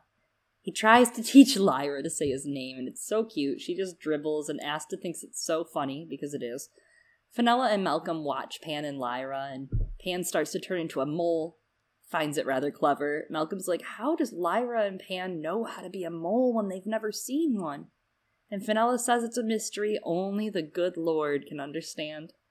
Fenella's demon, Geraint, remembers being a mole once. She says whenever she was frightened, she'd just turn into one. Asta says, yeah, you just feel mole-ish. Malcolm tells Lyra she can teach Pan to say Malcolm then, and Asta turns into a monkey to entertain them, and they laugh. Malcolm tries to get Lyra to say Fenella, and Pan turns into a squirrel while she giggles. Very clever indeed. It is clever, it's cute, and I do have some dustier discussion thoughts about this little scene and Malcolm teaching Lyra, but the question, I remember the question regarding how does Lyra know to turn into a mole if she's never seen one, reminds me a little bit of that sort of semi-Platonic, in terms of the philosopher Plato and the forms, discussion that Hannah and Malcolm had a few chapters back. She's like, well, if we've never seen it, if you've never experienced it, if humans didn't exist in this world, does the concept of sweetness still exist? Does this idea, does light still have an association with beeswax and candles? And I think that there's a little bit of something there too with that idea of what is intrinsic knowledge? What is something that we are born with or just know in terms of the universe? And the questions of how does Pan know what a mole is? So. Yeah. Yeah, that's a great thought. I didn't really put it together, and we did discuss that at length. We discussed that once upon a time. Not too long ago, actually. The nuns are let out of service, and Malcolm hears them stirring around the corner. Benedicta joins them and says she's glad to see him, because she needs to speak to him as well. He's definitely not in trouble, he notes by her tone, which is good. And she asks him if he remembers the man with the 3-legged hyena he had told her about before, and he says, wow, amazing, that's actually precisely what I'm here to talk about, and how he saw him breaking into the Priory's broken shuttered window, and Benedicta tells him it wasn't broken, someone had just left it opened. I totally forgot that. I thought it had been broken, and on this read-through I was like, oh, that's foreshadowing. Oh, it's foreshadowing. Which we find out, of course, in the next chapter is Malcolm goes, oh shit, that's what I thought too. It was left open, like that way. And very sneaky, just little, wait a second, it was left open. Especially with last chapter being Alice Talks, and of course kind of the introduction of him being Gerard Bonvie, being a sexual manipulator, deviant abuser. Interesting how he's tying all these ideas together. Yeah. Benedicta stops Malcolm. She's like, I want you to stay absolutely as far away from that deranged, mentally ill man as you can. She knows Malcolm has a friendly disposition, but that man's dangerous. She asks what he wanted to warn her about, and he's like, of the flood. But to his dismay, she doesn't believe the flood is a real threat, and also is like, the Egyptians are full of superstition. Poor Malcolm. His dad's like, don't worry about it, son. Fenella's like, I don't think you should worry about it. And now even-keeled and stern Benedicta is saying, oh, it's nothing to worry about. All of these adults suck, is what I'm saying. There's certainly an element of Cassandra to this, right? Obviously there's the parallel of Noah, but there's certainly a Cassandra element of this, of the chapter of Malcolm being sent to spread the word and everybody denying him no matter what. Right? Cassandra, daughter of Priam, king of Troy, Apollo gives her the gift of prophecy because she was super mega hot. But then she's like, I'm not gonna fuck you, Apollo. And he's like, well, I'm placing a curse on you, so no one's gonna believe you ever, bitch. So that's how that story goes. But I could see it loosely, having the framework to this chapter. And another close example besides Noah or Cassandra, to me, is Isaiah, the prophet Isaiah. In Isaiah's commission, Isaiah 6, from the Book of Prophets, Isaiah is called basically to be God's messenger, right, to the people of Israel, and he's sent to foretell the ruin of God's people, but the people of Israel don't wish to hear it. God tells him to be ever hearing but never understanding, be ever seeing but never perceiving, and to make the heart of this people calloused, make their ears dull, close their eyes. Otherwise they might see with their eyes and hear with their ears, understand with their hearts and turn and be healed. Malcolm has been tasked with an incredible thing to believe of an 11-year-old boy, much like Lyra was, right, of spreading the word of this flood, though. Not necessarily the word of God, but the word of Coram Van Texel here, which, when you think about it, later on, Coram has become Farder Coram, Hand of the King, right, to John Fa. I'd say that's a pretty important exchange, that Hand of the King is telling him to go on. Not only is it Coram tasking him, but also Hannah. We see the stress of that in the Bologna instrument here, stacking up on Hannah, but we're going to see that stress rack up on Malcolm finally much more. Yeah, absolutely. We definitely see, as you said, Malcolm put into this sort of prophet position. And as you were saying, regarding the adults who don't believe him, I think it's interesting that it's the nuns, right? They're closely associated with the church, and they're the ones who don't have faith in Malcolm's prophecies. And since we are discussing the rest of Book 1 within this, regarding those floods and the non-believers, it's interesting because that flood, right, is fulfilling this really archetypal role, and along with retribution and drowning and destruction being part of what happens in those sorts of flood narratives, there's of course a really cleansing element. Mm-hmm. And first of all, we've been discussing, how Lord Nugent, it turns out, is pretty slimy, and we'll get there soon, but the flood prevents Malcolm from getting caught up in Nugent's schemes, I think, based on the timing. Yeah. So that's one element. It does that too.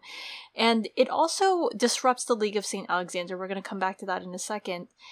I think that it plays a big role in breaking that apart because the disbandment, its eventual disbandment is part of, like, the whole reason why the League was made fails Marisa. She ends up losing Lyra anyway, and then Lyra's put in Sanctuary, so she's like, well, I know where she is, but, like, what's the fucking point anymore?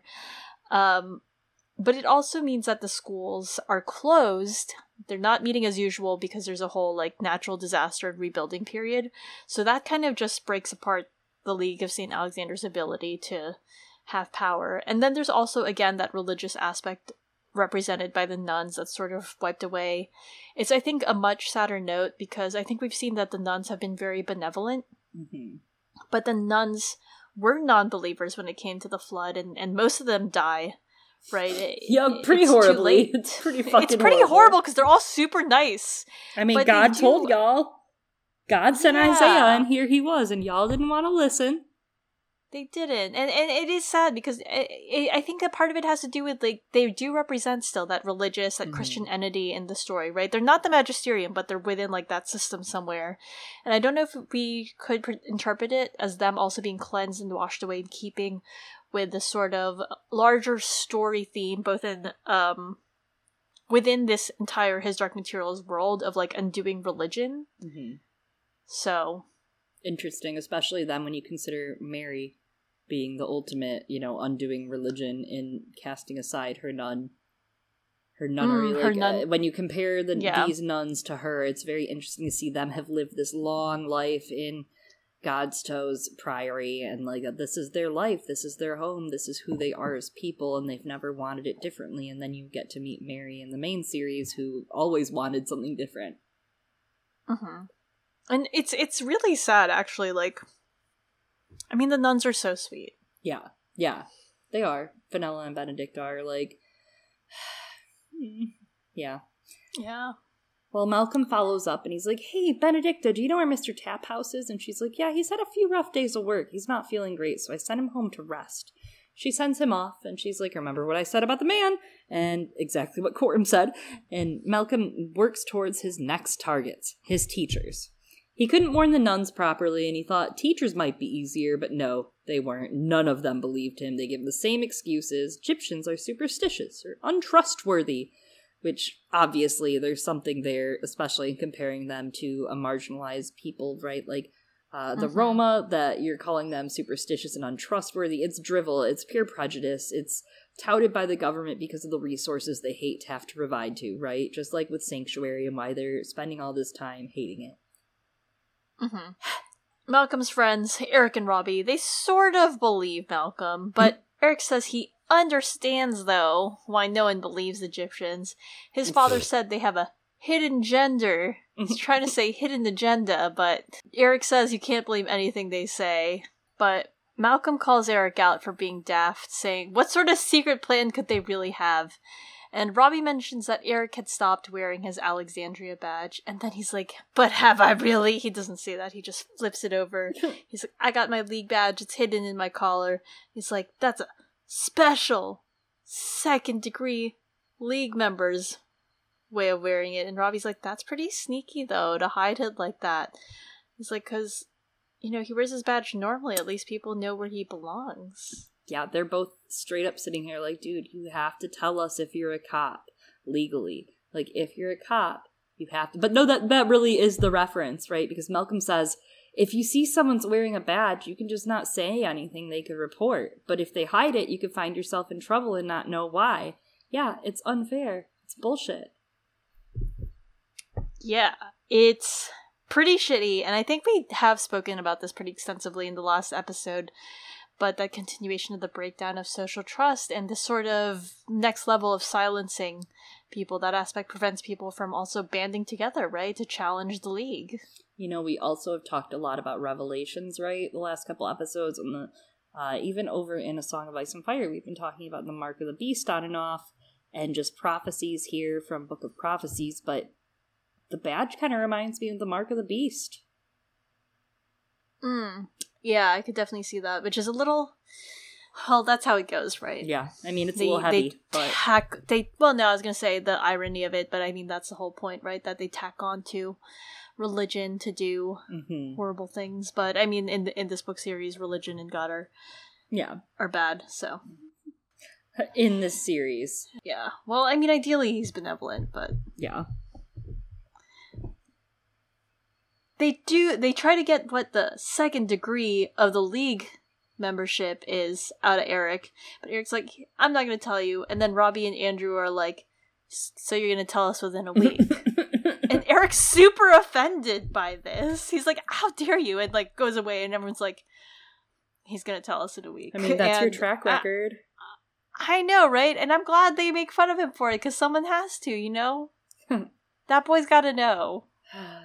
His dad's gotta know. Yeah. Well, his dad, he obviously gets it from his dad, though. He got something from his dad, that's for sure. The League's influence had grown. Mr. Hawkins, the previous principal's successor, had compromised with the little terrorists, so now they reigned supreme throughout the entire school. We get this line that Eric said Mr. Willis was at a special training camp, but he was believed as much as he usually was, so no one knew for sure. I thought that was interesting that Eric, no one believes him saying that Mr. Willis is at a special training camp, but as we know from some of the stuff said in the last few chapters, he's probably at a re-education camp, which is not a fun special training camp, and it's kind of in relation to people not believing Malcolm with the flood, right? Yeah, it is. I mean, like, Eric's not wrong. He's at some sort of special training camp. It's just not the kind of special or training anyone wants. Yeah. Just like, yeah, Malcolm's not wrong. And like... It's fascism! Yeah. Well... Some of the teachers had left the school. Some took a leave of absence or suspension and came back chastened. Well, sullen, we should say. Others vanished with no replacement. The real authority lay in the never-named, never-described pupils who met with Mr. Hawkins each day, and the next day their word would be announced as law in the assembly. Each time they'd present their word as the word of God, which protected them from Mr. Hawkins' arguments against their wants. And that actual use of God kind of feels significant here, huh? It really does, and it does feel intentional because they are saying that anyone who goes against them or argues back against their, like, random fucking school announcements are going to be considered blasphemous, like, literally in a religious sense, I'm pretty sure. And it's quite different, I think, from some of the other religious orders, right, and departments that we see in this specific book. Again, like with the nuns, who are very nice and lovely, but it's also absolutely right, more of that critique of how religion is used to further those hungry plans of some humans. Yeah. The pupils in this group were guided by 2 or 3 wordless adults, rumored to be special governors who roamed the halls taking note. Other teachers seemed to regard them as powerful and acted submissive to them. No one knew why they were here, though, but everyone knew not to argue about their presence. Half the school had joined the League at this point, and it was a bit odd. We have a line of, "It was as if it had always been there, as if it would be strange for a school not to be pervaded by this half-enthralling, half-frightening miasma." It reminds me of COVID. Yeah, they go on to say that lessons have been normal, though now they were preceded by a prayer. Oh, must be awful. Don't know how that goes. Pictures and paintings that once hanged in classrooms were replaced with posters of Bible quotes. People didn't seem as ill-behaved, but now they walked around with an air of guilt hanging over them. Okay, some of the language here is really good work. Like, you can tell this passage was written out of passion, right, for the topic. Obviously, we know Philip has a big passion her education, being an educator himself. I mean, he says obsequiousness, right? He uses the word obsequiousness in this passage. This passage is not for us. It was for him to flourish and tell his story of oppression come to the elementary school in the lower side of the area. It was just great to see, I don't know, just some fun creative writing. It was a beautiful passage of just all these gorgeous, like you read, half enthralling, half frightening miasma. Just a lot of fancy, frilly text of him just explaining how far they've fallen. Yeah, it was for Philip. Saturday comes, and Malcolm is finally able to test ride La Belle Sauvage. Coram was right. She's stiffer and faster. Asta rides along as a kingfisher, a lovely bright bird, and Malcolm tells Asta he thinks they need a new, bigger boat. Maybe they could find a boat builder after talking to Mr. Van Texel. Asta's like, how will we find him? And Malcolm's like, I guess I didn't really think about that one either. I love this because he keeps thinking, how will I find Mr. Taphouse? I guess I never thought about it. How will I find Mr. Van Texel? I guess I never thought about it. And soon the water will rise everywhere, so he can't find anybody. Dude, shit was hard when you didn't have cell phones. Yeah, and when the water level was like 8 feet off the ground. Mm-hmm. And you couldn't just tell everyone and everyone anyway. Malcolm wonders if Coram Van Texel is a spy, and he mentions Oakley Street to Asta, trailing off while Asta is busy gazing at fish in the water. Malcolm could feel his demon's eagerness to plunge into the water and catch the fish, and silently urged her on, but she held back. I thought this line was interesting in the context of that earlier lesson that Malcolm had from his mother about how he can't completely control what his demon becomes, but he can maybe kinda accidentally help it when it comes to the final form. Because I feel like if he was the kind of person, if Asta was the kind of demon who goes after the fish, right? He is trying to urge her on, and I guess she doesn't, but then Asta could maybe be a kingfisher, right? Or a demon that likes to go in the water and hunt fish, but she's like, nah. Nah, not for me. No. So, they tie off the boat and make their way to Hannah's, but Hannah has a visitor. They debate staying back and not going at all, but finally go toward the door, eyeing this vehicle. Its grandeur is putting Malcolm off, driving the want to not knock on the door. Mood. But Asta insists that they are expected, and Malcolm says that they'll just have to be proper spies and be polite and keep their eyes open. They knock, and Hannah invites them in. Jesper murmurs for them to be careful, while Hannah says, louder, that her visitor was just getting ready to go. Asta changes into a robin, then into a jackdaw, and Malcolm feels one with her uncertainty and her black feathers. He assumes an expression of being dumb and mild to go along with it, and then Hannah introduces him to Mrs. Coulter. The woman's name hit Malcolm like a bullet. This was Lyra's mother. She was the most beautiful lady he'd ever seen. Young and golden-haired and sweet-faced, dressed up in gray silk and wearing a scent, just the very faintest hint of a fragrance that spoke of warmth and sunlight and of the south. She smiled with such friendliness he was reminded of that very moment with Gerard Bonvie, and this was the woman who wanted nothing more to do with her own child. But he wasn't supposed to know that, and nothing would have made him admit he knew anything about the baby. There's a lot going on here. Almost a little foreshadowing there of her name hitting Malcolm like a bullet. I didn't really think about that. Her scent, that he smelled her scent. This is something prominent, right? Will smells her scent when he meets her throughout the main series. And I'm wondering if she got this scent when she went south to learn about the zombie. Maybe? That could be something. We have a couple different things about her scent throughout the books, right? In the Amber Spyglass, Will smells the fragrance of some scent she was wearing combined with the fresh smell of her body. He feels disturbed by it. In the Northern Lights, Lyra notices her scent and her skin, the slight perplexing smell of her flesh, scented but somehow metallic. Her envelopes in the Northern Lights are scented with her fragrance. Her hair is scented heavily. Metatron smells it in the Amber Spyglass. In the Northern Lights, we find out that she has rose soap and that her handkerchief is scented as well. And of course, in the Amber Spyglass, Lyra recounts trusting Mrs. Coulter because of her beautiful smile and her sweet-scented glamour and how wrong she had been. Malcolm immediately sees these things about Mrs. Coulter, her scent, her smile, her warmness, and immediately associates her with Gerard Bonvit from The Disposition. I thought that was really interesting that he just immediately saw through it and immediately said, it's an empty smile. She is bad. Yeah. So he's learning, right? He is picking things up now that he's been told about Gerard Bonneville and is applying those lessons to others. And I think what you calling out her scent is interesting, and also her rosy disposition. That and that she doesn't have the metallic scent here. Yeah, she's like very much wanting information here, and it seems like she's not in control, where the times that the metallic scent were present were obviously when she had the upper hand over Lyra as far as just like overpowering her.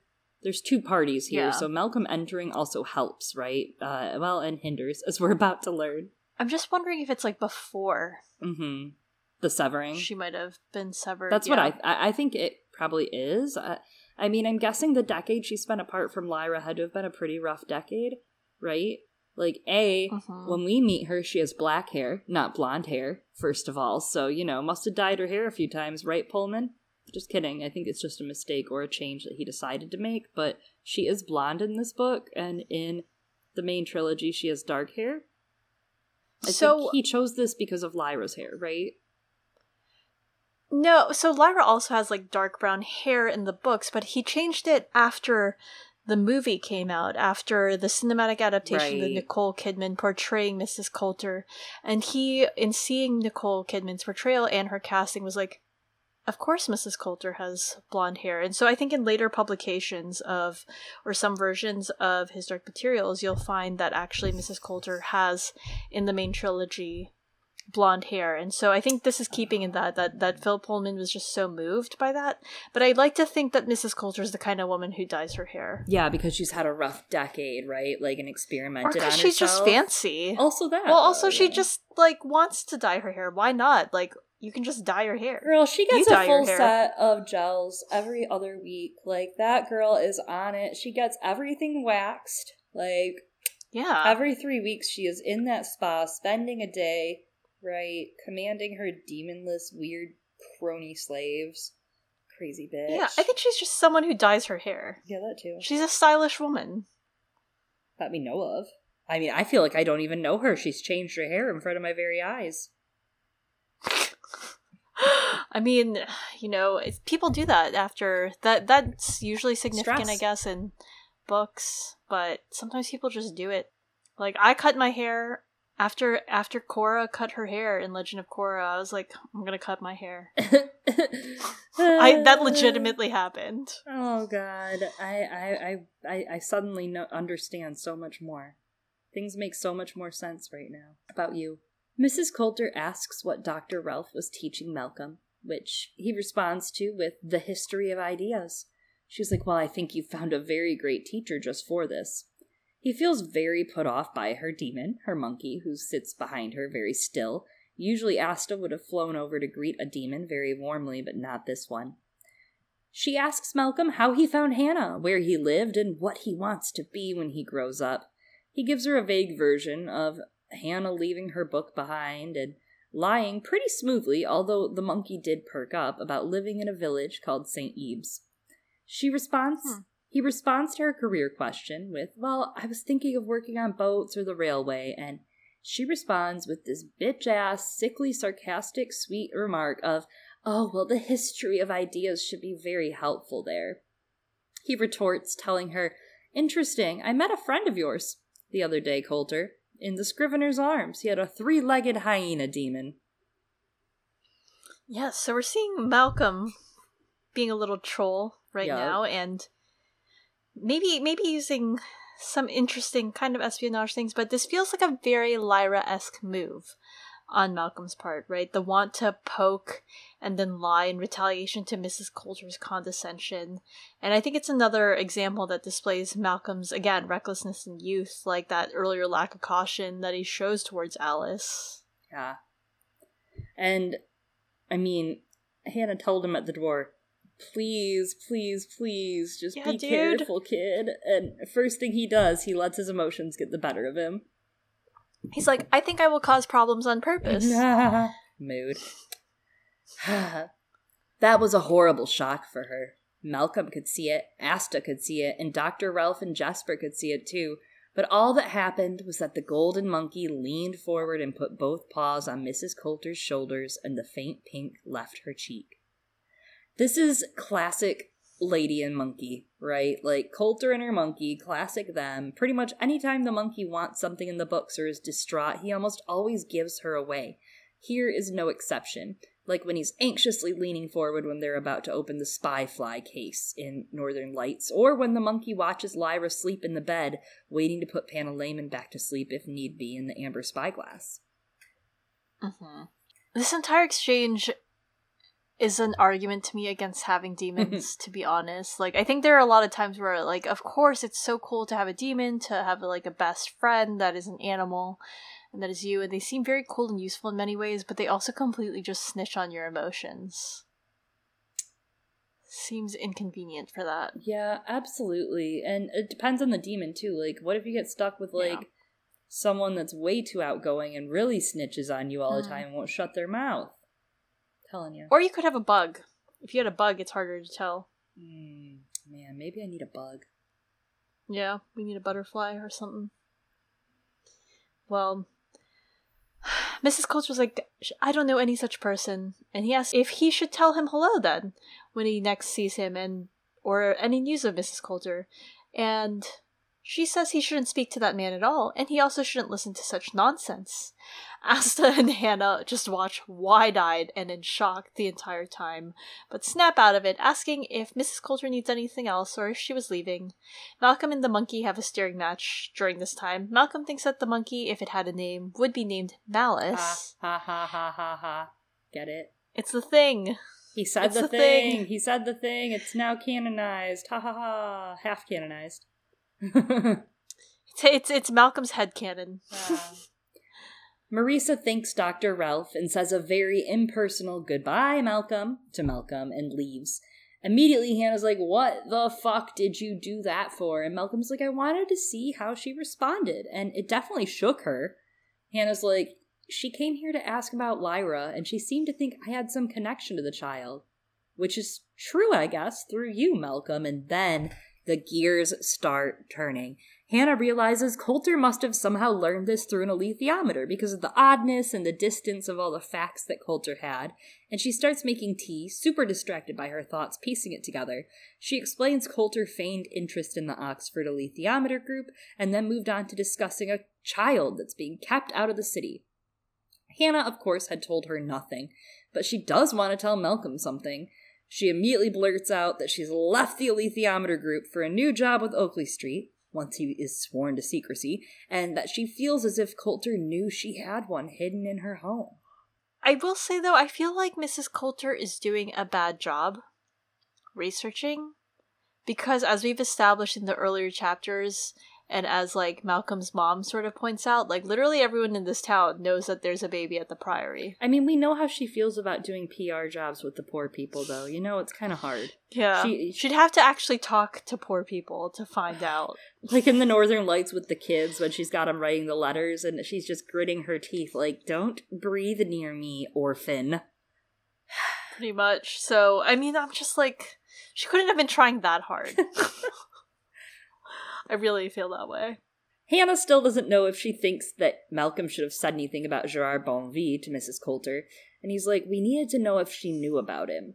And then he tells her about the Priory window, how someone left it open, and they both start to speculate if it was on purpose.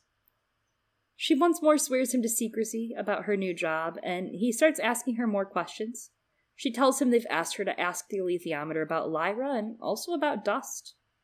He promises he won't ask any more intrusive questions, and they move on to choose his books before being sent home. The next day, her safe's installed, the alethiometer is home sweet home. George, Papademitru, and Hannah chat, and she asks him, hey, what was up with that really awkward silence at the end of the meeting the other day? Well, it turns out there's an agent they want to turn to the other side, and they were hoping to find blackmail on him. He was rumored to have an unhealthy interest in young boys. Hannah flips her shit. She is not having it. She's like, no. How dare you, first of all. George is like, he's not going to be in real harm. And she's like, oh, it's just a fake guy with a fake unhealthy interest in young boys then? Okay. She says she would rather return the alethiometer, that she can't believe he would try to trick her by telling her after she already committed. He tells her to calm down and come talk to him when she's become calmer. The chapter ends with, no, of course she'd do anything to keep Malcolm safe from that. And she saw Lord Nugent in a new light, too. Under that patrician charm and friendliness, he was ruthless. All she could do was ask the alethiometer about it, and make what sense she could out of the swings and pauses of the silvery needle. As ever, the deeper she went, the more questions she saw. That evening, the rain started in earnest. Yes, as you mentioned earlier, Saved by the Bell, this doesn't come up again because everything floods, and Malcolm's whole course of life is changed because he ends up having Lyra. Lyra secures him and Alice in many, many ways. She is the golden ticket. Hannah here is kind of like a late-stage Coulter, or the anti-Coulter, right? That she's sticking up against this agency that wants to use this boy for greed and for bad. And we don't have to discuss how real life this is, but this is a real life thing that happens in a lot of Secret Service agencies, like they said, that are very comfortable with what they do and do not feel guilt about what they do and are letters of the alphabet. This is absolutely how blackmail is used. This is a kind of an odd, I get it, it's supposed to build up Nugent, but it is an odd one-offer that never comes back. Not at all. Maybe it drives Malcolm in his career to understand how these systems of power abuse children and use children as pawns in their schemes, but I'm not sure. Just never comes back. I wonder if it's something like Pullman was going to address and then dropped. Yeah. I don't know. I guess the flood drowned it all. Yeah, I think that's mostly it. He's like, whatever, that's done with now. But yeah, it's pretty shitty, everything that's happened. And it's pretty shitty that he tells her to calm down, like as though she's being... There's an element of it that feels kind of gendered, like telling women, you need to calm down, you're being too emotional. It's like, no, Lord Nugent, you're fucked up. You're trafficking children to complete your little blackmail scheme to turn an agent. And that's the thing, is like, if you traffic one child, then that opens the floodgate doors, and this isn't the first one that's been trafficked for them to fulfill their needs. Right. Or like using him, you know? And it's interesting because I kind of also, you were talking about Hannah as this like anti-Coulter or something, and there's part of me that kind of wonders what happened in the time since this meeting, that when Lyra first meets Mrs. Coulter, Hannah Ralph is there alongside her. Yeah, and I think that there's a lot of this that, and we can talk about this more in discussion, that he's had ideas for from the very beginning, and there's also stuff that kind of is like, there's a lot of retconning, right, that happens left and right, but this does feel a little bit like late-stage Coulter. Like, something about this younger, driven Coulter is still reminiscent of the Coulter we meet in Amber Spyglass in the end of Subtle Knife in her search for Lyra. And something about Hannah standing up for Malcolm here against this is the nega version of Coulter standing up against the bomb for Lyra and trying to keep her safe, right? Like, it is that kind of nega version of these people that have kind of trusted the system and trusted it to support them, and as the system has ruined their life, they finally lash back. But I think it's different because Hannah would do that for any child, anytime. I think, yeah. right? It is whereas different. Mrs. Coulter was like, yeah, because I'm like, Mrs. Coulter's like, she'll do that for Lyra, but she's like, oh, those other kids, fuck them, fuck those kids. And the other problem there is also she's like still not sure if she's really doing it for Lyra or if it's like she's 50-50. She's like, am I doing it for Lyra? I think so, but I also could be doing it to find out what her fucking prophecy is and exploit that. Haha. Yeah. Well, yeah. But when she finally dies, at least, you know, there's no contest there, but That's for sure. But yeah, I just wonder, like, is there something like Hannah, Ralph, despite kind of fearing Mrs. Coulter and being very wary of her, there's a part of me that wonders, does Hannah, like, respect Mrs. Coulter as a colleague on some level, right? Yeah. And that's why they're both there at Jordan College together, and it feels like they're presented together, you know? Yeah, that is interesting, and we learn, like, it's not unheard of that there's female scholars, obviously, because they exist, we're literally talking about them, but, like, I do think it's interesting they're presented together, as, you know, I mean, I've done comedy shows and podcasts and whatever, and had to, you know, be professional with people I didn't really love, or whatever, but it's interesting that it's like, oh, here's the two smart girls in the room, we're gonna pair them up. Even though their values and morals probably don't align whatsoever, they just happen to get, like, a degree. But they didn't have to both, like, be there at the same time to approach Lyra. Right. So that's what I don't get. Or I guess Hannah Ralph is there to show, to an extent, how Lyra grows from the beginning to the end. Yeah. And I also think that, like, he didn't probably get his full want for Hannah into the main story. He probably had ideas to put her in other ways or use her in other ways that just never came back, because obviously he has a lot of... I mean, once you hit the Amber Spyglass, it's fucking over, okay? There's so many new little characters, and Asriel's Council, and the Magisterium Council, and then, yeah, exactly, and the Chevalier, it's Cialis, it's too much. There's so many characters, and I don't mean that in a negative way, because I think it's a perfect amount of characters, personally.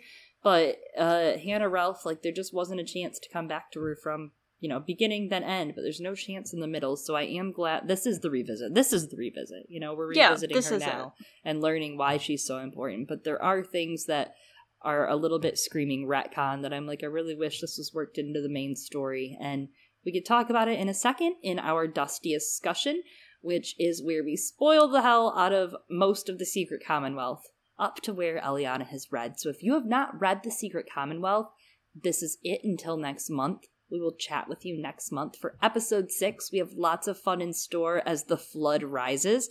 Tune out, don't get spoiled, and we'll talk to you soon.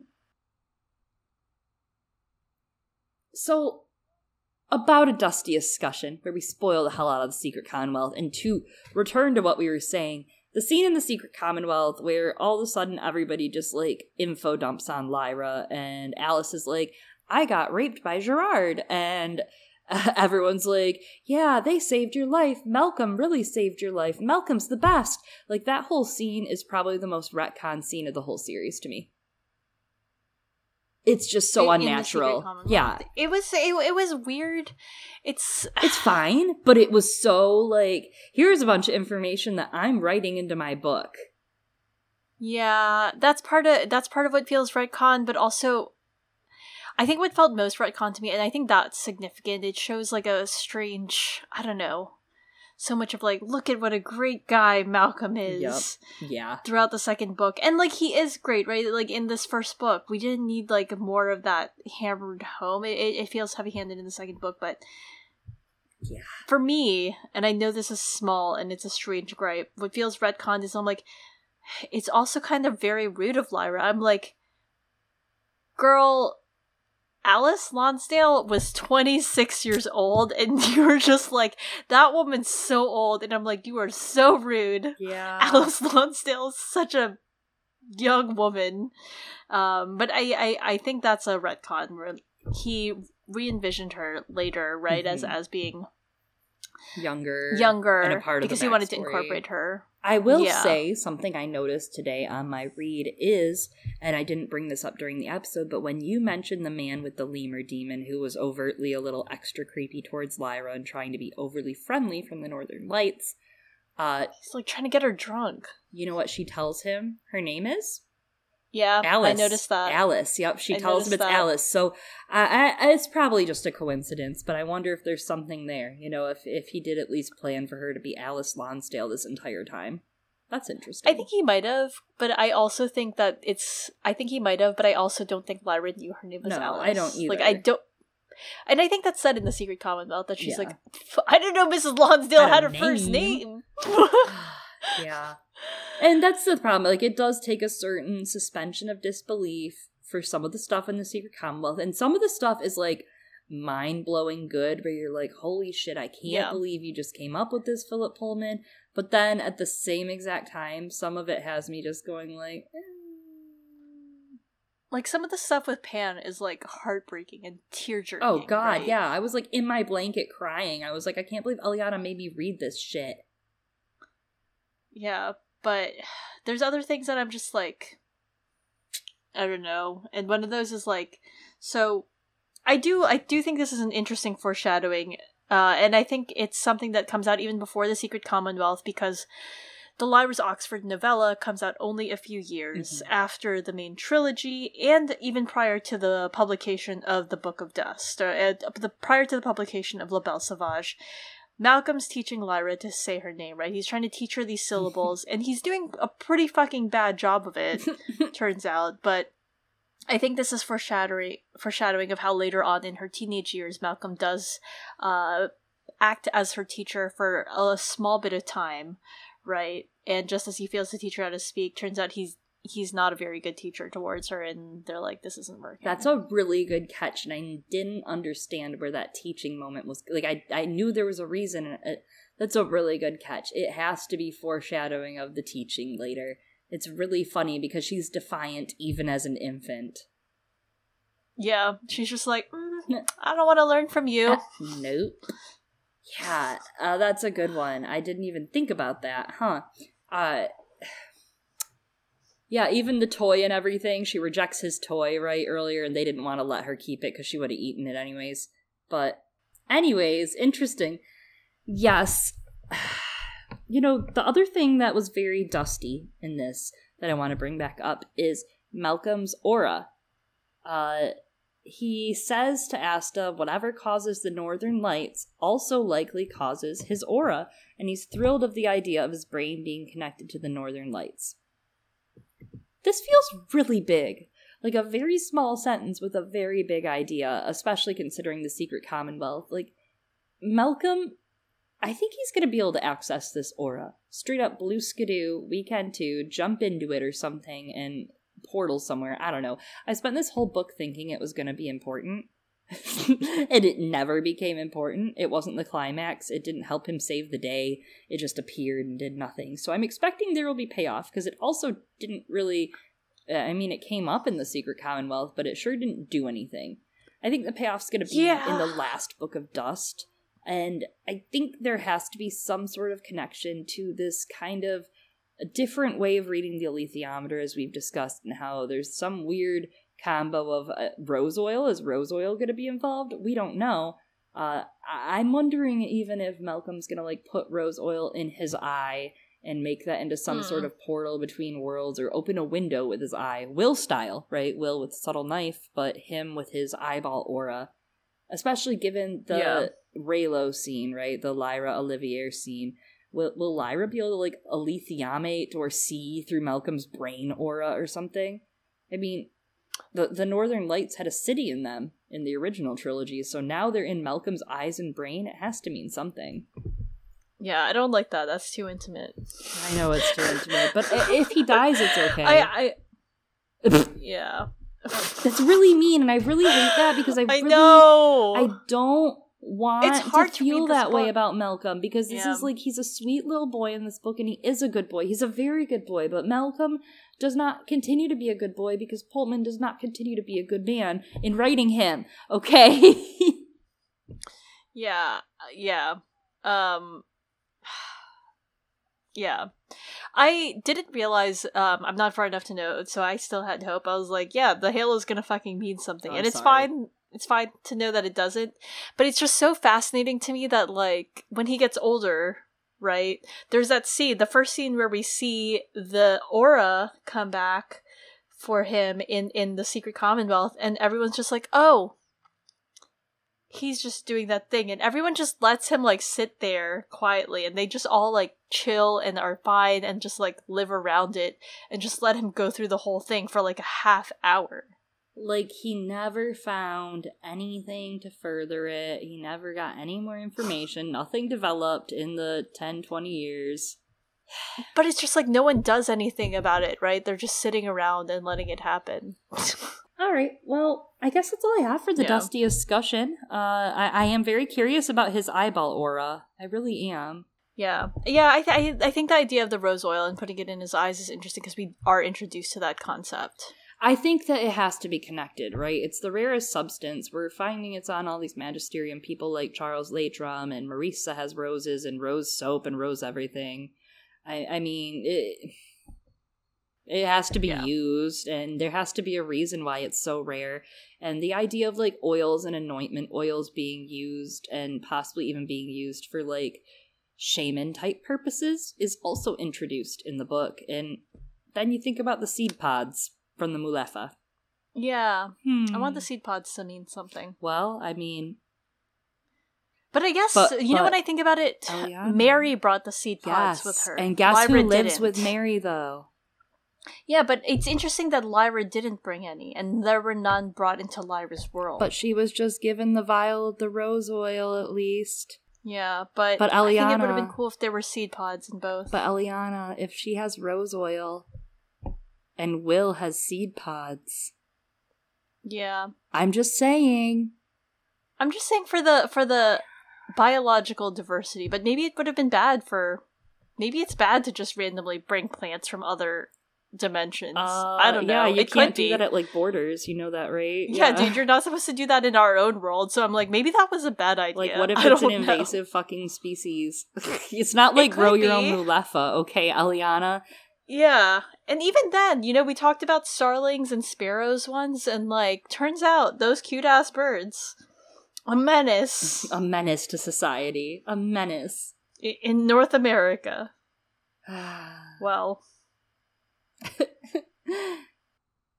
Thank you so much for listening to this episode of La Belle Sauvage. That was our Dustiest discussion, our Duscussion, so to speak, since there is no Dustiest. This is the most dusty. Thanks for listening. We will be back next month with episode 6, which will cover several chapters from La Belle Sauvage. We'll reread them with you and talk about them then.